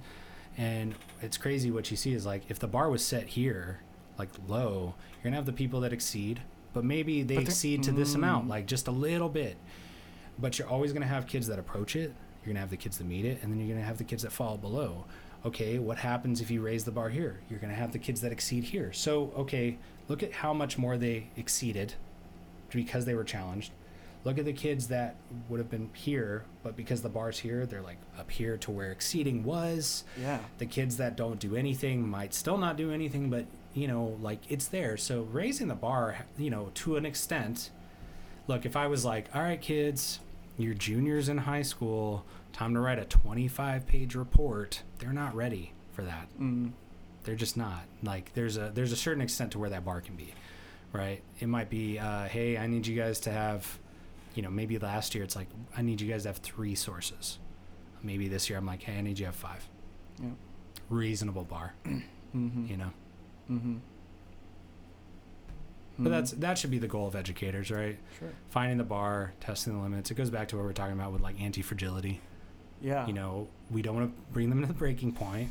We don't even want to bring them to where they're like, oh, I'm almost about to break. Yeah, it's like, no, you test them, you challenge them, they'll get through it. Well, there's that quote by, I think it's Abraham Lincoln. He says something along the lines of, if you give me 6 hours to chop a tree, I'll spend the first 4 hours sharpening the axe. Mm-hmm. So no matter how much time you give these kids, or how much, in where you set the bar at, they're gonna get to that point. Yeah. You know what I mean? Or they're gonna wait. Yeah. And maybe the bar is like not a requirement, but maybe the time you need to do it. Kind of like that. It's like, hey, give me 2 hours to chop down the tree. Sure, exactly. That's the bar I'm trying to talk about. It's like, you give those kids 2 hours to complete a spine. They'll take 2 hours. You give them 1 hour, they'll knock it out in 1 hour. Well, because if I assign them an essay and I'm like, all right, you got 2 weeks, they're not going to start until 1 week and 5 days in. Then right.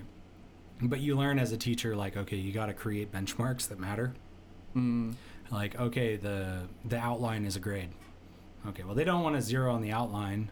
So they do the outline, but by doing the outline, they're like really prepared for the essay. Yeah, English class is real good at building those like benchmarks along the way. Yeah, We've gotten better.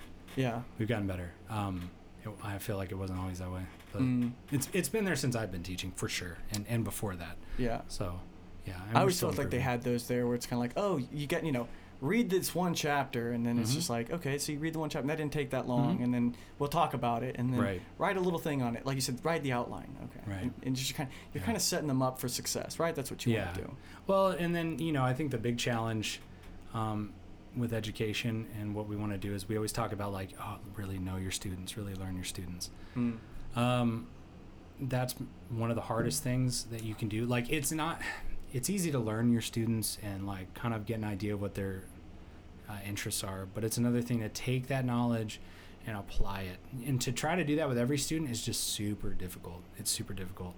Like there's a student of mine who, this was like 2 years ago. We were working on an essay, and we were like, oh, let's give the students 10 options, like 9 or 10 options to write this essay. Like they can write about these topics, and like, wow, that's great. We've just student autonomy, right? Run, kids. Yeah, there's oh man, and the topics were things like, should U.S. citizens be required to serve in the military? Should the first 2 years of college be free? Should people be able to keep exotic animals as pets? And we're like, well, this covers everything, knowing full well that there's topics that the reason we gave them topics is so that way they don't, pick things like abortion, gay rights, like those like hot button topics that we think that students are incapable of talking about. And that could cause issues in the class dynamics. Yeah, and it's not even that we think like they can't talk about them. It's that we are afraid, like, is it worth... Like, we're just trying to teach them an essay. It's not. Yeah, we're trying to get them to think on their own and actually go in there and research. Yeah. And I'm like very much on the side of like, I think it is worth like letting them have those conversations, but then you run into time. Like that's the hard part about teaching is like, I've got this much time to do this thing. It's not a lot. Can I devote a day to that conversation? No, not in the way that it's structured now. I would love to have that conversation. Not to guide them in the way that they think, but I want to hear this student's view on, like, I want to hear this student's view on abortion. I want to hear this student's view on abortion. What led you to those conclusions? What led you to those conclusions? And of course, there's going to be parents that say, why are they having these conversations? Why are and so there's always limitations. But I remember, so we had all these topics, and we're like, this is great. And the fallacy is that if a student can't pick from those topics, that they are just lazy and they're not going to write. But that's not true. It's 10 topics. How many topics could somebody possibly write a persuasive essay about? Endless. There's no number on Mac versus PC. Oh, yeah. Android versus iPhone. Sure. Right? Nintendo Switch versus Xbox. Yeah. All tech, right? Yeah. But this kid is like, I don't care about college. I don't care about the military. I don't care about exotic animals. I don't care about the age to be an adult. I don't care about this. I don't care about this. I don't care about this. Okay, so then it's like, what do you care about? And are they going to tell you that? If I'm like, Jeff, what do you care about? They know where that's going. As soon as they answer that question, they're like, this is just going to lead to work. Right? So you got to use some context clues. And I also think it takes time to figure out what you care about. Yeah. It's like when you're in high school, and we're talking about obviously they're still figuring out life. So it's like maybe they don't have those, us, we've gone through a little bit. What do I like? What do I really like? Right. What do I feel like I'm not having to push up a mountain for my... Sure. I like this thing, this subject. When it's like, no, maybe you don't. If you don't intrinsically just like are interested in that thing... It's like, remember that age where you're like, you went from I love science to like, that's a dangerous statement. Yeah. I think science is cool. Yes. But do you really love science? Yeah, exactly. Like, so, because if I was like, I love science, then, and they're like, oh, like, have you been keeping up with like their discoveries on black holes? I'm like, let me rephrase that. I loved Interstellar. Okay. Right? So, but it's like when you ask a kid and you're like, what do you want to do when you grow up? And they're like, I don't know. And then you say like, I know you like video games, and they're like, I know where this is going. Oh, you should design video games, but that takes math and then computer science, and then they see the trap. They see the trap. They know, they're not dumb. They know where this is all going. So sometimes you got to use context clues. Sometimes you got to use past conversations, right? And sometimes you got to like kind of hold their hand along the way. So for one of these students, and this is just one example, he looked at all 9 or 10 of those options, and he was like, I don't care about any of this. But I know that he's really into hunting. Really into hunting. Okay. So I have to kind of help him out. And I'm like, I was like, is there a difference between hunting from a blind or hunting on foot? And he's like, yeah, obviously. He's like, duh. Yeah. And I'm like, which one do you normally do? And he's like, I do both. And I'm like, but are there some people who think you should only hunt on foot? He's like, well, yeah.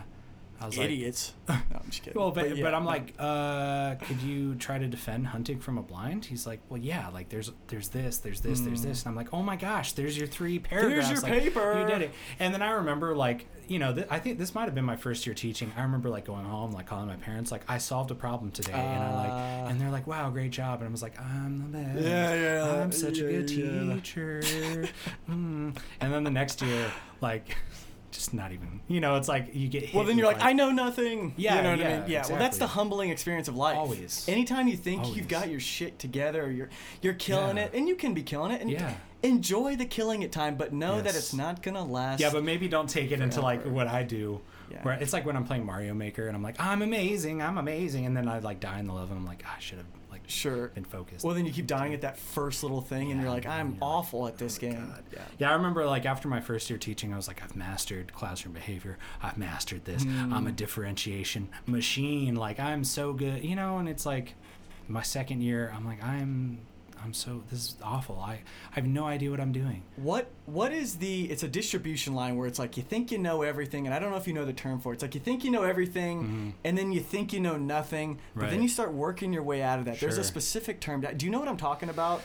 Where it's like your confidence is so high when you really actually know nothing because you don't know what you don't know, well, and then it's almost like the opposite of imposter syndrome. Yes. Where it's I forget what it, do you know what I'm talking about though? Have you seen that before? I don't know if I know the actual term. For some reason what keeps like, and I know what this term means, like the, diminishing returns, like point of diminishing returns. That's not what we're talking about, but there kind of reaches that point where, you feel like you're becoming better and better and better, and then you like plateau, right? That's like diminishing returns. But I don't know what it means to be like on top of the mountain. Well, it's because when you first start learning from something, you're so confident, but you have no reason to be confident. Yeah. But then you go to this valley where you realize, I know nothing. And then you're kind of depressed and you're like, I don't know anything. Sure. But then you kind of have to work yourself out of that valley. Yeah. And you realize, and the reason it came up is because when I was looking at programming, it's like that's a real prominent thing, because when you first start, you're like, hello world. You're like, I can do anything. Yeah. And then I'm awesome. Yeah. And then you go down the valley and you're like, I know nothing. I think it's like the concept of like, theory versus practice. Right? Yeah. It's like, I know coming out of grad school for education, I was like, man, the perfect classroom is this and using this tactic and using this and doing this. And you're like, oh man, like when I teach, I'm going to be master of my craft. And then you put it into practice. And then you see, wow, that really is a perfect world scenario. Like there's times where I look at like, oh, why isn't this school succeeding? If they only did this and this and this, then they'd be fine. Yeah. I had this idea before my first year of teaching. I was like, all right, my classroom is just going to be like dark. And there's just going to be like lamps. And when they walk in. Lots of lamps. Yeah, like when they walk in, it's going to be like silent reading time. And lights are going to be dim. And those shoe, the shoe things that you drape over a door. And it's like your math teacher would put the calculators. Yeah, you know, like I was like, I'm gonna buy all these little LED lamps. Oh, and their names are gonna be on them. Yeah, and like they're gonna go and they're gonna get their lamp and they're gonna bring it to their desk and they're gonna read. And they're gonna know that when the lights are down, it's reading time. Wow. And they're gonna know that deep inside they've got this. Right? And then I'm like, oh wow. And all the stress of the day, when they walk into my place, it's gonna be, hey, that's gone. That sounds so nice. Gone. How beautiful is that in theory? I just want to nuzzle into that theory and like take a nap in it. And then here's what happens. Yesterday was a fire drill. You got to make up some time. Sorry, kids, you can't read. You know what I mean? Yeah. Like there's. Well, and they come in, they're blah blah. They come in all loud. Hey, the lights are down. Jeremy, read your book. Like, look, don't do that with the lamp. Like, oh, you know what? Turn the lights on. We're done. Oh, yeah. So, in theory, everything in theory sounds great. Right? And you just think about it. You're like, I'm the best teacher. Yeah. How come no one's thought of this? Yeah. They have. Of course, and it didn't work. Yeah, they tried it, right? And then it's like, okay, did you try it once or did you try it multiple times, right? These perfect world scenarios, it doesn't mean they won't work. It just means like you got to test them. You got to actually do the data. You got to like, you know, and it's one of the things that they teach us in grad school. It's like all teachers need to be recorders of data. If you don't, like, one of the concepts we learned in grad school is like, if you're not keeping at least like 4 charts, you're doing it wrong. I'm like, in my first year, I was like, I better start keeping some charts. Who wants to keep charts? It's like, you know, like they were doing things like every time a student sleeps, like chart it. I'm like, why? Yeah. You keep mental charts in your head. You know who's the sleeper in class. Yeah. It's why you don't like it. You know, as soon as one kid sleeps for the first time, you're like, what are you doing? You don't do that. No. You know, it's like if a kid's fallen asleep the last like 5 days, that's when you ask them, like you bring them out in the hall and you're like, hey, what's going on? Sure. Like, coming at them with from empathy, like, hey, are you getting enough sleep at night? Sure. What are you doing? Yeah. Are you playing games all night? Let's be real here. Yeah. And then we need to fix this. I always tell them, like, I'm not trying to get you in trouble, so just be honest, like, you know. And then still, there's hesitation there, right? But we can connect with them at our age because it's like, look, I'm not really that much older than you. I'm so worried. Yeah, but can we bridge that gap to where when you're older, you can still connect with them? I was there. I'm not saying you can't. Like, it's I know. I know the what idea that we're young, right? Yeah, so it's easy. Right. It's like, I know what TikTok is. Yeah. I know what TikTok is. Well, and I mess with my kids all the time. Like, I pretend like I'm, like, way out of touch. And they know I'm not. Like, last year, one of my kids said mood. Like, I was like, man, yeah. I'm, like, it was, like, early in the year. And I was like, yeah, I'm pretty tired. And they're like, mood. And I was like, what? And they're like, yeah, mood. I don't know. See, I mean, I know what mood. I know it's being in a mood. By the way, I never heard that as being old right now with this conversation. And I was like, "What do you mean?" And he's like, "Yeah, like I feel you." Oh, nice. Right. I kind of like that. Yeah, but like it's hilarious to me. So then I started just saying it, mood. And every time I was like, you know, like one kid was like, ugh, and I was like, mood, and they're like, oh, please stop. And I'm God, cringy. I'm like, I immediate like dad joke, like I try to just cool. like, yeah, well, and all like. I remember, and I mess with my kids sometimes. Like, you know, my first year teaching, Supreme was like peak popularity. And what is Supreme? What are you talking about? Old, dude. Am I? Yeah. I mean, I guess now that I'm actually connecting. Okay, probably Supreme, dude. Like, I don't know, how would you use it? See, I don't know. No, it's not a saying. I don't know. That's the thing. I'm not cool. It's close. I played World of Warcraft in high school. Have you never seen a shirt that says Supreme on it? Maybe. How can you have a popular show if you don't? No, I'm kidding. But like, oh God, here come the insecurities. No, look, Supreme is like a clothing brand. I can barely explain it. A clothing brand, like they also create things like stickers and stuff, but it's got Supreme on it. But they only release like so much of something, so there's a rarity, how limited, right? Oh Jesus, they'll like the drop Yeezy. things. Well, the Yeezy, it's like the. Yeah. I mean. They only releasing 100 of the new Jordans. Well, okay, like, you know, Daniel's brother Steven, like with the shoes. Yes. It's kind of like concept. That, but with Supreme, it's like, oh, they're releasing this sweater at, you know, Stonebriar Mall, and you're like, okay. How much is that sweater? Is it they charge? Oh my. Okay. All right. Sometimes, right? And then sometimes it's like, oh, it's $100, but the resale value. But when I heard the kids talk about it, I couldn't help but be like, you know, hey, are some of them holographic? And they're like, what? And I'm like, are some of them holographic? And they're like, do they like shine? And I was like, they're like, yeah, I guess. And I was like, you know, okay, are you gonna, you know, do you guys trade them back and forth? And they're like, yeah, sometimes, you know, I do this and that, like maybe a shirt for like some, like a set of stickers. And I was like, okay. And so like, I was just, you know, I started referring to them as trading clothes. That's hilarious. Yeah, that's hilarious. You know, and because it just felt like they were playing with Yu-Gi-Oh cards. Definitely. Oh, did you got the holographic October edition Supreme jacket? Yeah. One kid, he gave me, and I mean, it was very sweet, like, and I still appreciate it to this day. He was like, hey, I really appreciate, you know, what you did, and I got you something. I was like, oh, thanks. And he gave me these stickers.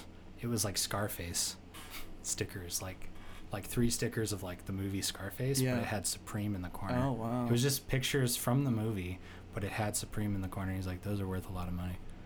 And I was like, I don't know what to say. Like a high school kid just gave me stickers. And that's important to him. Yeah, no, and it is. And I was very appreciative. Yeah. Well, it's like when a little kid comes up to you and they're like, I drew you this. And you're like, oh, I mean, in your head, you're like, well, that looks And then I actually looked up the price of the stickers, and he'd given me something like $45 worth of stickers. And I was like, I don't even like Scarface. Yeah. But like, you know, it's like very cool. But to them, you know, that means a lot.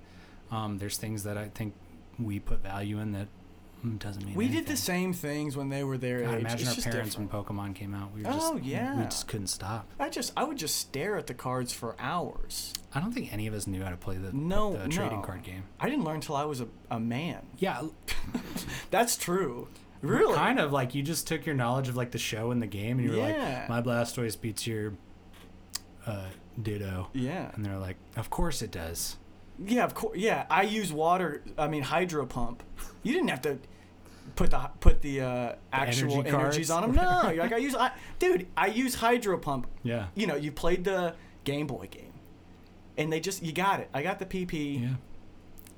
I got 5 out of 5. What a terrible like. PP. I don't even know what that stands for. No one does. Like I HP is health points. Yeah, health points. That seems power points. Maybe. Yeah. I would think it would be power. But why? You know, it's like why? But no one knows what PP is. But we all know what it is if you've played any Pokemon game. Yeah, it's like that's how many times you can use that move. Of course. You know, your favorite move. Did you ever have that favorite move where you were like, dang, I've used this 20 times since I've healed? Like, I'm a beast. I just use the most powerful, you know, Hyper Blast. Yeah. You know, I get a Dratini, get a Dragonite, Hyper Blast. The games are just not difficult at all, though. Like, I played the newest one. I couldn't agree with you more. I hate the gyms where it's like, I'm the fire gym guy, and I'm like, all right, let me get like 2 Pokemons that look like a clam. Yeah. And, or the ice cream cone. And I'm fine. Yeah. Like you have a level 40 fire thing. Here's a level 30 seahorse. Yeah. And they're like, how did I lose? And I'm like, because you need to diversify. Diversify, dog. You can't be straight fire. You know that. Yeah. You're a gym leader. Well, they never upgraded. And then, okay, so this is my thing with the new Pokemon games, is they made experience share used to be like a super hard thing to get in the old games, and it was like gold, because then you didn't have to slog through getting that one Pokemon who is level like 8. Yeah. And then grind them all the way up. It's like, oh, just throw an experience share. And they just give it to you now. Yeah, they do. You never have to change Pokemon. But if you know what, though? To. I think that's a good thing. No, it's not, because they're not. You're coddling them. I guess. You're coddling them. I haven't finished the game. I may never. It doesn't matter. You could if you want. It's not hard. Coddling of the American mind. Are millennials, stronger? Because, geez, we're not strong at all. But like, do we feel like we're stronger? Generation is just like, you're pussies. Right. Do we feel better because we didn't have experience share? As Pokemon, like I feel better now. Yeah. I wish I had it, but I didn't. Yeah. And then you had to grind. Like I said, you had to take that Pokemon that you didn't ever, or he was so far low level and all the others, and you had to start back at the beginning and grind him up, and it took time. That's why the hard days, right? That's why I just picked Squirtle. You were a Squirtle because, man? like you were fine on the rock gym. Right out of the gate, you had the advantage. No issues. I didn't have to level up Pidgey. Yeah. Yeah. That's why Yellow was the hardest one. Because when they were like, "Hey, here's Pikachu. Good luck with the rocks." Good luck with Brock, who's sitting, right down the road. Yeah, and then you just had to sand attack him and just like peck out of frustration. Oh, with the you can't take a Pidgey to a rock battle. You got to get the Nidoran that's to the side. I guess, so it can poison the rock. Come on, Jeff. There you go. Hey, it was more effective. Yeah. Yeah, that's what we need. Like, that's what the education system needs. It's just like a Pokemon class where it's like, hey, take a Pikachu and try to do what you can in the rock gym. Yeah, good luck. Life, and we'll call it that's life skills. Well, that is a life skill. Take this Pikachu who has no advantage versus these other guys and have fun. Yeah. Yeah. I miss those days. Man, nostalgia is such a powerful drug. It is. Again, like, we have nostalgia for decades we weren't even alive in. Mm. Like, I watch Stranger Things and I'm like, yeah, for real. I get you. Yeah. Like, no, I don't. But it feels cool. It makes me feel good when people who grew up in the 80s were like, it feels like the 80s. I'm like, right? Right? I told you. But you kind of understand what they mean, though. Yeah. Or, like, you show them Freaks and Geeks, and they're like, yeah, this is how it was. And you're like, I told you it was a good show. I'm waiting for, like, the Freaks and Geeks of, like, our generation. Of the 90s? Or of, like, 2000s? 2000s, yeah. Because the 90s, like, you know, I was watching, like, Adventures of Pete and Pete, and it's like... Was that Nickelodeon? Yeah, you know. I don't even really remember that show. I just remember I watched it. Like Rugrats. Sure. You know. And then, you know, we're gatekeepers as well. Right? We are? Yeah, we are. Everyone's gatekeepers, and you're not trying... I mean... Sometimes I'm trying... I mean, I'm shitting on the new Pokemon. Yeah, right? Shitting on the new Pokemon game. It's like, just relax, Grandpa. Yeah. Well, my big thing was, like, when I realized all my students had watched the same SpongeBob episodes as me. That you... Oh. I was like, whoa. Because I was like, oh, you grew up with late Pokemon. You grew up with late SpongeBob. And they're like, no. I remember all the best SpongeBob. The earlier seasons are gold. Yeah, they're great. I mean, the Bubble Bowl. Who doesn't... That's the pinnacle to me, SpongeBob episode. Okay, can we... We can go anywhere you want, baby. This is so dumb. No, take it. When Super Bowl fans, like when fans on Reddit... Just recently? I know where you're going. Where they were like... I didn't like how they did it. Yeah, well, they were like... Well, I was just like, there's no way they're devoting Super Bowl time to Sweet Victory from SpongeBob. Maroon 5 is not going to sing Sweet Victory, right? Sweet, sweet victory, yeah, right? Like, they're not doing that in the Super Bowl. Like, and so people were like, they're going to do it. The whole internet was like... You know whose camp I was in? That side. I was like, come on. Well, yeah, you can be like, come on. And I watched the halftime. I mean, Maroon 5, cool, okay, whatever, but... Well, and I watched it being like, it'd be cool if they did, but I know they won't. See, you set your bar at a really, probably realistic point. Yeah. Everyone else had it so high where it's like... Yeah, and then they were all like, well, then we're all how could this happen? Because they had that one clip where it was like, right? And then it was like, you know, and it was like Animals or whatever by Maroon 5. Yeah. And people were like, you know, they're ruining the memory of SpongeBob because, you know, the creator had passed away. Yeah, and they were like, you know, he deserved better. And I was like, they don't owe him anything. No. They don't owe us anything. No. Who are we to think that they should owe us? Dude, we're such hey, we want this and we want, and if you don't give it to us, we're going to be real upset. It's like when I look at those petition things where it's like, sign a petition. I'm like, why? Yeah. Even if there's 1 million signatures. E-signatures. Yeah. Well, it's like sign a petition to get Donald Trump out of the office. I'm like, that's not how that works. Yeah, those are goofy. That's not how that works. Yeah. You know, it's like if there's enough of an internet voice, it's going to happen. It's like, I guess. You know how many people wanted Half-Life 3 to come out? And they were like, but people don't know what they want. And so they're like, you don't want Half-Life 3 because you're going to criticize it because guess where your bar's at? Yeah. To the moon. So guess what we're going to give you? We're going to give you Half-Life, but it's going to be a little different. Yeah. Is it called Alex? Did you play Half-Life, Alex? No, I haven't played a single Half-Life. Guilty myself, but I think that should be a path we should... I mean, do you have any interest in checking that out? Not at all. Really? Not even, you know, how highly acclaimed they are? You know, I mean, like... If we try to keep up with like all the precursors to what we love now, right? Like, okay, when somebody says like, how have you not listened to every Elton John album? I'm like, I don't know. And they're like, you know how much Elton John has influenced the music you listen to today? I was like, okay, how much, you know, have you listened to Miles Davis? Yeah. Have you listened to, you know, keep going back. Who influenced Elton? Like, oh, did you listen to Ravel? Yeah. Like, oh, who's Ravel? Oh, who's Ravel? Dude, people who say that, you don't know. It's like there's a lot of information out there. You know, if somebody's like, you know, do you know how much Half-Life has influenced games? I'm like, cool, and I'm glad it did. I'm glad it did because now we're here where we are. But I guarantee you, I'm not going to play that game and say it's my favorite game. It can't be because you're not. Because I saw the greatness that led up to it, right? So like, you know, and look, I like Elton John, everything I've heard, but I'm not about to sit through a full Elton John album. No, well, I'll stick to the hits, you know. And then there's artists where I listen to every song they've ever created. You definitely do that on repeat. Yeah, but you know, like I don't need to listen to Cream. Is that an Elton John song? No, but see, I don't even know. Well, that's like they did "Sunshine of Your Love," right? Oh, I love that song. Yeah. Ask anybody who's like a classic rock fan, like, and I bet a big portion of them would be like, "Hey, name a couple Cream songs," and they'll be like, "Nah." No, I'm not gonna play your game. But if you're not coming out there and saying like, if you were to say I'm an Elton John fan, I'm a big fan, then it'd be like, well, okay, you got to listen to more than just like, you know, Rocket Man. Sure. You better have gone through a couple of the albums a few times. No, you don't agree with that? No. You could say you're a fan of him with only listening to, you know, 5 or 6. I guess. Can you be an Adam Sandler fan? A big Adam Sandler fan without liking Jack and Jill? Without liking Jack and Jill. Yeah, I think you can. What if you've only seen 3 Adam Sandler movies? Could you still be a big fan? See, this is where I think there's like I said, there's like a thing. I'm a fan of Adam Sandler. Yeah. Okay, I've seen a couple movies. Okay, cool. But if you say I'm a big fan, big really takes it to like, oh, so you've actually like, it goes back to what you're talking about. What are you an expert in? It's like, okay. So if you're saying I'm a big fan mean like... Well, expert's further than big fan, of course. But if you're a big fan of someone, you better have seen more than 3 Adam Sandler. I'm not even a big fan of it. Because you don't want someone that says, I'm not really a big fan of his, but like, yeah, I've seen 50 First Dates. Like, come on. You know what I mean? All right, let me pose a question to you. Yeah. Can a 6-year-old be a big fan of the Philadelphia Eagles? 100%. Because, and we're going to go on a whole other thing here.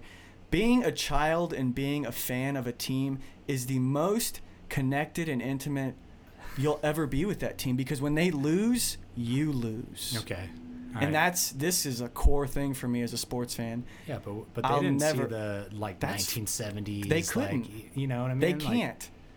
But see, like, you're adding expertise, like you're picking and choosing. No, because they didn't have a choice. What if you're a big Adam Sandler fan, but you only watched his Saturday Night Live specials, like his Saturday Night Live performances?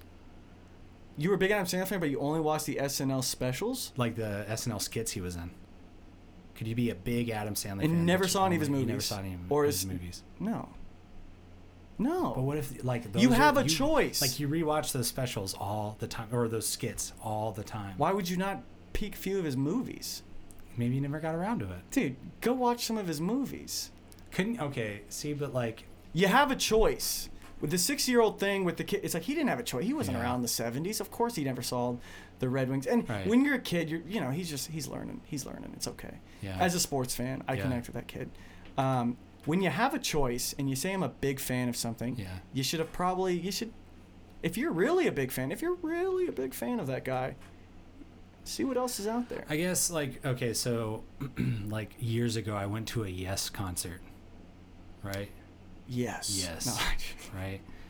And like, you know, Yes, if you've seen, you know that meme where it's like, right, where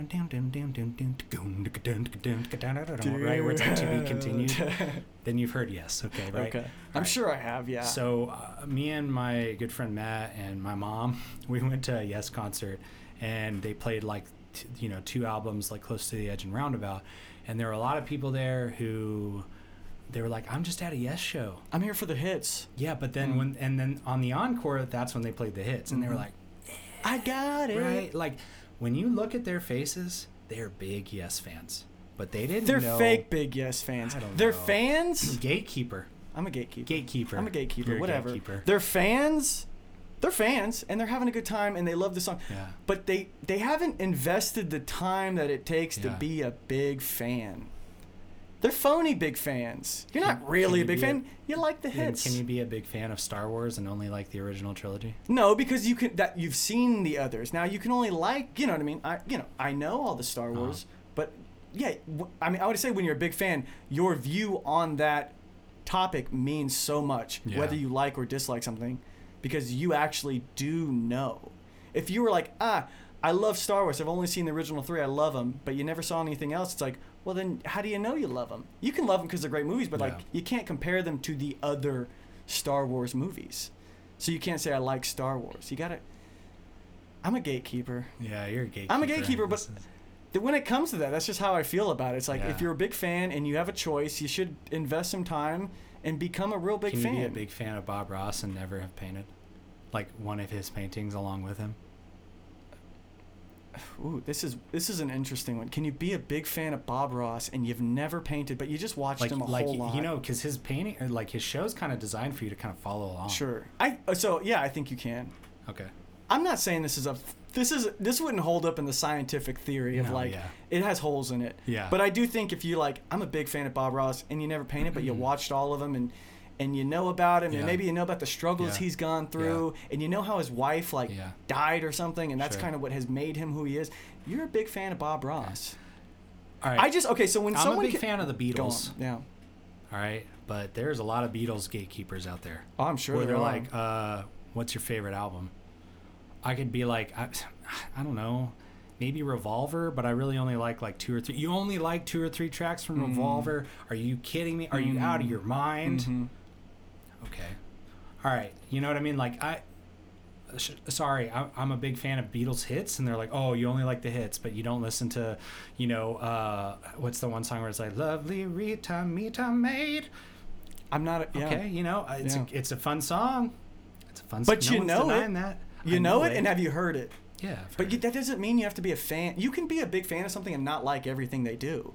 I think that is what being a big fan is. But we just talked about the Star Wars thing. What? Yeah. Oh, okay. So you said, but you have to partake in all of it. You got to partake in it, and then you can say like, but your viewpoint on that subject means more. What if I never watched any of the Beatles movies? Fuck the movies. I'm sorry. What? Yeah. Well, yeah. That's how it's whether you view everything in entirety, or do you think that there's like if a catalog is like 100%, can you partake in 70% and still be a big fan? Yeah, definitely. Okay. But you just got to cross this barrier where it's like the most minimal effort. Yeah. If you're going to be a big fan, you got to cross the minimal effort barrier where it's like, I would say, I like the Beatles, and if I only know 4 songs, I know 10 songs or whatever of theirs. Every 10 songs everyone ever knows. And if someone came to me and said, I'm a big fan of the Beatles, oh wow, and they only know the 10 songs I know that everyone knows, well then you're really not a big fan of the Beatles. Yeah. That's how I feel on that. Yeah, I'm a gatekeeper about a couple things. Thank you, welcome. Okay, yeah. Like, I've just been hiding them. I've been high grounding, so. Yeah, talk about Star Wars. Yeah, no. High ground? No, boo. Boo. Boo. Boo the high ground joke. The thing that I gatekeep like no other. Yeah. And I even challenge my students on them. Like, it's like the one thing, if a student I know can handle, like, me messing with them a little bit. Like, prodding. That's good for them. Yeah. Like, I'll see a kid come in with a Thrasher shirt. I'm like, oh, I didn't know you skate. And they're like, what? I'm like, yeah. Like, wait, do you know what Thrasher is? They're like, yeah, it's a clothing company. I'm like, no, it's not. You're about to get an F. Yeah. No, I'm like, it's a skateboard magazine. A what? A skateboard magazine. They're like MAGA. They're just like, what? I just like the. Yeah. They're like, I just like the shirt. I'm like, okay. Like, you remember when Poser was like the worst thing you can be called, and it's like 5th grade. And like, maybe it was just me like growing up, but like if you skateboarded and somebody else was skateboarding, but like they didn't really get into it, you're like, what a poser. Like, I'm like 29 and I see a kid wearing a Thrasher shirt and I'm just like, poser. When you see them wearing a Thrasher shirt, do you see that them symboling, I'm a big fan of Thrasher? No, I see them as like, did you wear that shirt because somebody else thought it was... did you see an influencer? Why are you wearing that shirt? Yeah. The why is important. I know, but you know what? Like, I gotta think. Like, what do I do? That's on the same level. We do the same. We all do the same stuff. Yeah. Why did I buy Ray-Bans? They do look good on my face, but like, it's like, but why did I? I could have gone with off-brand Ray-Bans. Well, everyone could go off-brand, but that little. If someone's like, oh, you want some polarized glasses, like polarized sports glasses, like, yeah, do you fish? Like, no, I don't know. I don't know. We find those things. We always got to find ways to like be superior. I know. Even as a teacher, I got to tell myself like I'm better than these kids. Yeah. Like, it's the most unhealthy thing. Of course. But we do it so naturally, and it's such a part of like who we are. I think being aware of it though is key. It's like you can kind of, you're aware, okay, I'm being this. Yeah. Relax. Yeah. We do it. It's like you don't even think you're doing it, and then you do it, and then you're like, then that thing over you, your conscious over you is going like, just like quit being like that. And you're like, oh, I'm being silly. Yeah. You know what I mean? Just like the Thrasher thing, all right, or whatever. It's like, sure, all right, bring it back. Yeah, you're just like, they're kids. He's a kid. They're kids. And I'm a kid. I'm a kid. Yeah. We're kids. We are kids. People look at us and go, and look then at those kids hear this and they're like, look at those old. Yeah, I know. You ever had boomer? Have you noticed? Oh, dude, I got called a boomer unironically, and I was like, you need to look up that. I would pause them and say, no, not even close. That's not what. Not even close. Come on, that's not even what your parents. We're kind of on the same team. Yeah. And honestly, millennials are the reason that boomer has become so strong because we've been called millennials. We ruined Chili's, we ruined TGI Fridays. Wow. You know, TGI Fridays ruined themselves. Millennials started brewing their own beer, and so like Budweiser's, like, you know what I mean? I just mean it's because we've been called millennials. Sure. You know, I don't want to go to work today. The boomers, okay, millennial. You know, you're such a millennial. Yeah. So then it's like I can't drive stick. Well, I can. It's like, yeah, that's all that existed. Yeah. For a while. Yeah. Okay, like, I don't know. Like, I don't feel what bad is the about gen? what I don't What's know. the gen after ours? The kids nowadays. Gen Z. Gen Z. Yeah. Did they have that same? It's not like a stereotype. I mean, but we like, were just talking about how they didn't have, like, we didn't have phones when they were there. You know what I mean? Yeah. Like, we find those things. Well, I just mean like, so we were called millennials a lot, and I got that term is I've heard that so many. Anytime we're feeling weak, open, vulnerable, okay, millennial. Do they have that term when it comes like, okay, Gen Zer? Well, no, actually, there's something that flows. So the way it works is like, so the generation before us was Gen X. Yeah. We're actually called Gen Y, and that's why Gen Z is called Gen Z. What's after Gen Z? Is that we starting it all over? I don't know. Okay. You know, climate change and stuff. They didn't. We're not going to be here. No, we based it around the Mayan calendar. You know, so the Mayans were like, nah. So we were like, all right. Well, like, what was Gen B? It was like Moses. Jebediah, yeah. That's the oldest. So like, yeah. I mean, it's like. So no, they call us millennials because, you know, we, like, our formative years were shaped around the millennium, and what they usually do is they define a generation based around a significant event. So if you're a millennial, a big portion of your life is shaped around 9/11, believe it or not. And so Gen X didn't have that life-shaping moment, so they didn't get a cool name. You know? So they're just called. That's why they're called Gen X. The baby boomers were given that name because when all, you know, these people came back, you know, from war. Those were the kids of the greatest generation. So, yeah. And I could be getting this totally wrong. So, but it's okay. But yeah, like Gen X is the parents of the kids I see now. Yeah, that makes sense. Because like they're going to be are like 35 to 45. Boomers. Yeah, our parents are like late boomers, like the tail end of the baby boomer generation. That's 60, right? Something like that. 50 to 60 is yeah, like late 50s, early 60s would be like the cutoff of like the baby boomers, from what I understand. Yeah. And then Gen X, because I know millennial, if you're called a millennial, that actually goes to like nowadays current like 35. Yeah. Like anyone who's like 35 and younger, or 35, I guess to like, I don't know, 20 or whatever that gap is. No, it could be 40. No, like my. I thought 85. You know, I've looked into this like a little 85, bit. I thought like, 1985 was like the kind of the cutoff where it's like, okay, 85 and above, 86 and above. And there's always that window. It's not real. It's kind of this made. It's really not real. Yeah. It's all made up. Yeah, like because I consider my older brother to be Gen X, and he's like 41. He would be Gen X. I would say Gen X. Yeah. So he grew up like within the 90s as a teenager. He actually got to experience the 90s. Yeah. I'm 91. It's kind of like I didn't really experience the 90s at all. Because I didn't really start like understanding, kind of getting what I don't even remember. There's no metacognition. No, not when I'm 6. Yeah. I probably am connected more like 2000, because that's when you're kind of coming into yourself, your teens. 2000 through 2006 was like our time. Yeah. Everything after 2006 was like okay, now we're developing what happens next. Yeah. But when you're in middle school and you're in high school, like those are your years, right? That's like the generation definer for you. Yeah. Like, what was the music you listened to in high school, or the games you played in high school? Who are the popular teams? Like, who are the celebrity icons? Like, celebrity icons like played just as much in generations as anything else. Definitely. But yeah. So the new generation is iGen. Is that what they're called? Have you ever heard of that iGen? Just because of the iPod. Yeah. It's but no, that would be Gen Z, right? Yeah, that's what I meant, Gen Z. What did I say? I thought I was talking about the one after Yeah, us. well, yeah, but I guess, so iGen is after Gen Z? No, I thought iGen was Gen Z. Oh, see, I've heard many different things. Like, I call them the broadcast generation. Yeah. because they're the first generation. Did you hear that from someone, or is that just kind of like, because it makes sense? It really makes sense to me. I'm like, I don't know if I heard it from somebody, but like they really do broadcast everything they do, so like it kind of makes sense. Like we broadcast a lot, and honestly, like, you know, people in the baby boomer and Gen X, they broadcast a lot too, but it's like these kids, they've only seen people just feeling the need to broadcast. Well, they grew up with broadcast. We didn't grow up with the ability to broadcast. I remember like really discovering what YouTube could be in like 2010, and I was like, this is going to change everything. I was like, I want to be a YouTuber. Sure. Like, look at these YouTubers, they're great. Like, and what if you would have done that in 2010 to today? You probably would be some big time YouTube streamer. Yeah. Right? Yeah, I tried. Maybe. No, I you know, if you do something for 10 years. I actually created a YouTube channel in 2010, and I had like a little series, and I got a couple, you know, I got a few thou views. A few thou, not bad. On a couple of videos, and then I realized I was just being mean.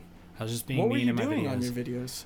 You know, just... As an adolescent, you don't know what you're doing. You're just kind of figuring it out. You know, I was like interviewing people at Collin College, and like, you know, kind of like making fun of them without them realizing it. I mean, it was mean. It was mean. Oh. Like a condescending little kid. Yeah. It's like, you know, the awkward interviews that are really popular where it's like, here's this guy, and like it's like all gas, no brakes. Oh, yeah. Like all gas, no brakes. Which I love. Yeah, it's great. It's so great. funny. But like, you know, they don't realize that like the purpose of what I'm doing is actually going against like what you think you want to see on this. For sure. It's kind of like you're the butt of the joke. I called it socially awkward. Okay. So like, yeah. Did you purposely find people that were like a little more awkward? You thought that would be good views? I mean, yeah, like, and you know, I don't want to talk about it too much because it was just one of those times where you're like, I'm just. You were like, yeah, you were just figuring it out. Yeah, I was just like, you know, this is what I need to do, I guess, and this is content. Oh, this is content. It's like content, it's like, you know, the kids who are like, we have to prank, and it's like that's what was content. So like, I did, you know, when I was watching YouTube, it was, hey, look at these funky interviews of these strange people. Yeah. Well, that's also like when Jackass was like going. You know what I mean? Jackass and what are some of the other shows that were around during that time? I don't know. Jackass. I mean, Viva La Bam. Like, Viva La Bam. Yeah. Something Boys. Yeah, Wild Boys. Wild Boys. You know, the whole Jackass crew. You know. Yeah. God, I mean, that was great TV. That was the best TV. But maybe the worst thing for us. Yeah. Like, what do you learn from that? Nothing. I mean, nothing. I loved it though. Oh, I loved Jackass 2. To this day, that's the funniest movie I've ever watched in my life because of the time of the age I was. Yeah. Plus, people doing those things. Again, it was like right around the Borat time and stuff like that too. Like we were ready for that. We were receptive to that content. The age that we were was primed to think that was the funniest thing on the planet. And now I see some comedies and I'm like, I'm just not in that. Yeah. I'm not ready for that. I'm too old. Now when I watch Jackass, I'm just like, oh, that's gonna hurt. Like, stop. Like I kind of want him to stop. I'm like, don't. I've busted. You're like 45. Like, I've stop. busted my knees like multiple times by now, and so now I just think about like, oh, if I did anything like that, my knees would be gone. Yeah. Which is like the worst thing to say when you're 29. Like I've already like blown out my knees, and you're like, God, what have you been doing? Like, why are you so unhealthy? Like, yeah, it's like health. Come on, bro. Yeah, it's just like I can't. I don't know. I hate milk, you know. So. Well, I think that might be a scam too. Like they created by the milk industry. You know, strong bones, drink milk. Maybe. Maybe not. Know. I'm an idiot when it comes to that. Like, I am kind of too. I'm into health and fitness, but I haven't looked into like the whole. Yeah. I mean, I guess it does calcium. It is hard to like just say like, yeah, scientists know what they're talking about when they're the same people that came up with the food pyramid. Sure. And they're like, you need to eat 10 loaves of bread a day. Eat all that grain. It's like, why am I feeling so tired? Yeah. Oh man. Well, then you look where they're being funded from, right? Yeah. So these scientists, you know, you got to drink your milk, and it's like that dude's getting $100,000 from Borden. Yeah. Of course he's gonna say drink milk, and they're pretty much telling him, hey, tell these kids to drink some milk. Yeah. You know. So, and then you got a couple athletes on there with the milk stashes. Yeah. That kind of died down. They don't do that anymore. Yeah. I've seen a few of them, but how much are they paying those guys? I don't know. It's like McNabb when he was doing Chunky Soup commercials. Like, was he really eating Chunky Soup? Like, does he really open up a can of Chunky Soup and it's like, it's just like my mom used to? No, he's not. He's got like a personal chef. Like, I don't know. Yeah, he's nothing genuine. I agree. Authenticity, man. Again. Well, that's what we're looking for nowadays. Existentialism, authenticity. Let's wrap it all back up to back to existentialism. Yeah. It almost feels ridiculous to go to that topic when we've gone through Chunky Soup from Pokemon. It's hard to get serious again with those topics. But you know, existentialism doesn't have to be serious. It's just the study of existence. Which is silly. What is existence? It could be Pokemon today. Yeah. You know, nobody has defined that life has to have a meaning over the course of a lifetime. Today, the meaning of life can be, let's talk on a podcast. Tomorrow, the meaning of life. You could have a new meaning of life every day if you wanted to. It sounds I'm a firm believer of that. I think you're right, though. I think you could. Sounds exhausting. Yeah. But you could. But you could live your life that way. You could live. And I'm sure people are doing something along those lines. It sounds a little crazy, though. Yeah. You know what I mean? Because you do kind of want to figure, okay, what is the meaning? And then you feel like you're withering away at, like, I don't know, the leaves or, like, the dust on it. And you're just trying to, like, get to what is the core of this thing. And then once you get to the core, whatever you're doing, you can figure it out. Yeah. You know? But if you're switching to apple without kind of digging a little bit, it's kind of like, all right, you got to dig into that core. Yeah, for sure. I don't know. Well, life. Yeah. Existentialism. Good stuff. What an interesting topic to go down that led through a bunch. I mean, again, you talk about life here, talking about existentialism. That's all it boils down to. Yeah.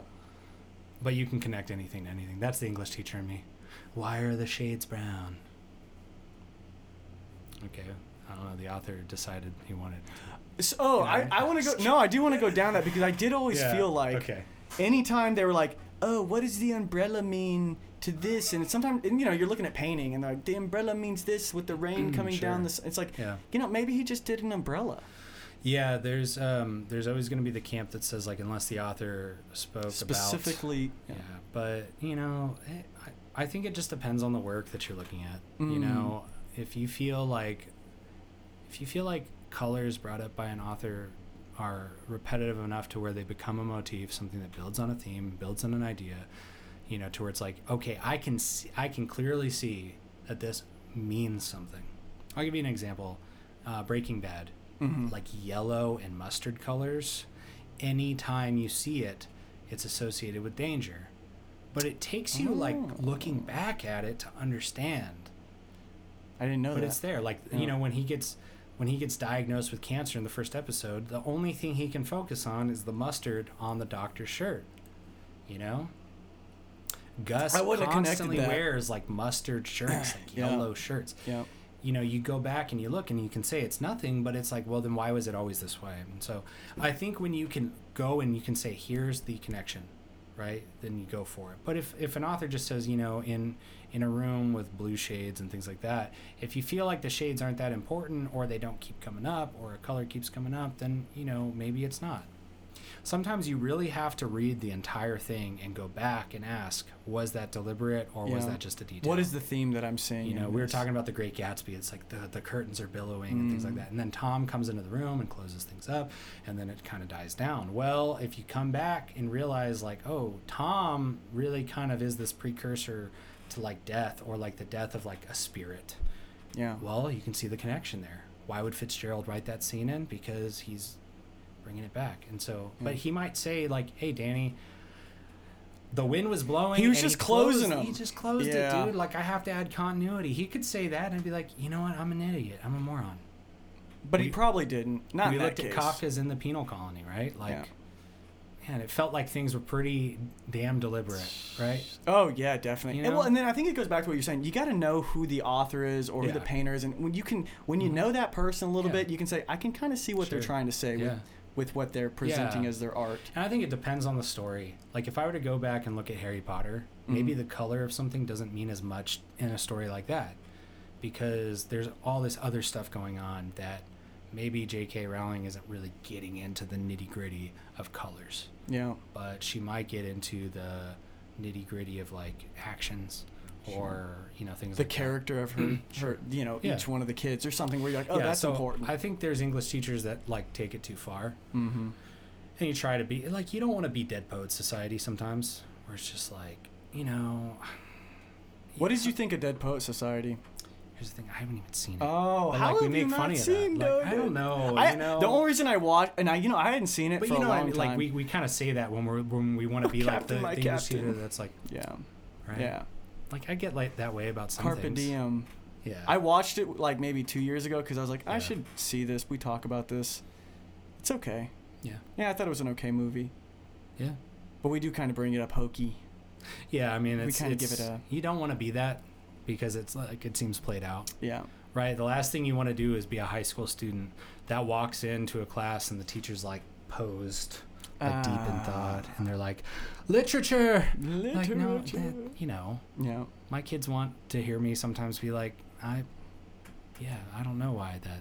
Well, I think when you're can jump into that space and then you jump out, they realize like, oh, that really was an important part. You know what I mean? Because if you're always in that, then it's like, what's real? Them. And maybe, you know, I think one of the things that teachers do. And, you know, we may or may not be aware of it, but maybe we overdo it so that way we just teach them, like, think this way, think this way, think this way. Like, be open to the idea that this could mean something. And then you can challenge it. Again, like, be open to a new idea, like, be able to challenge it and defend your own idea.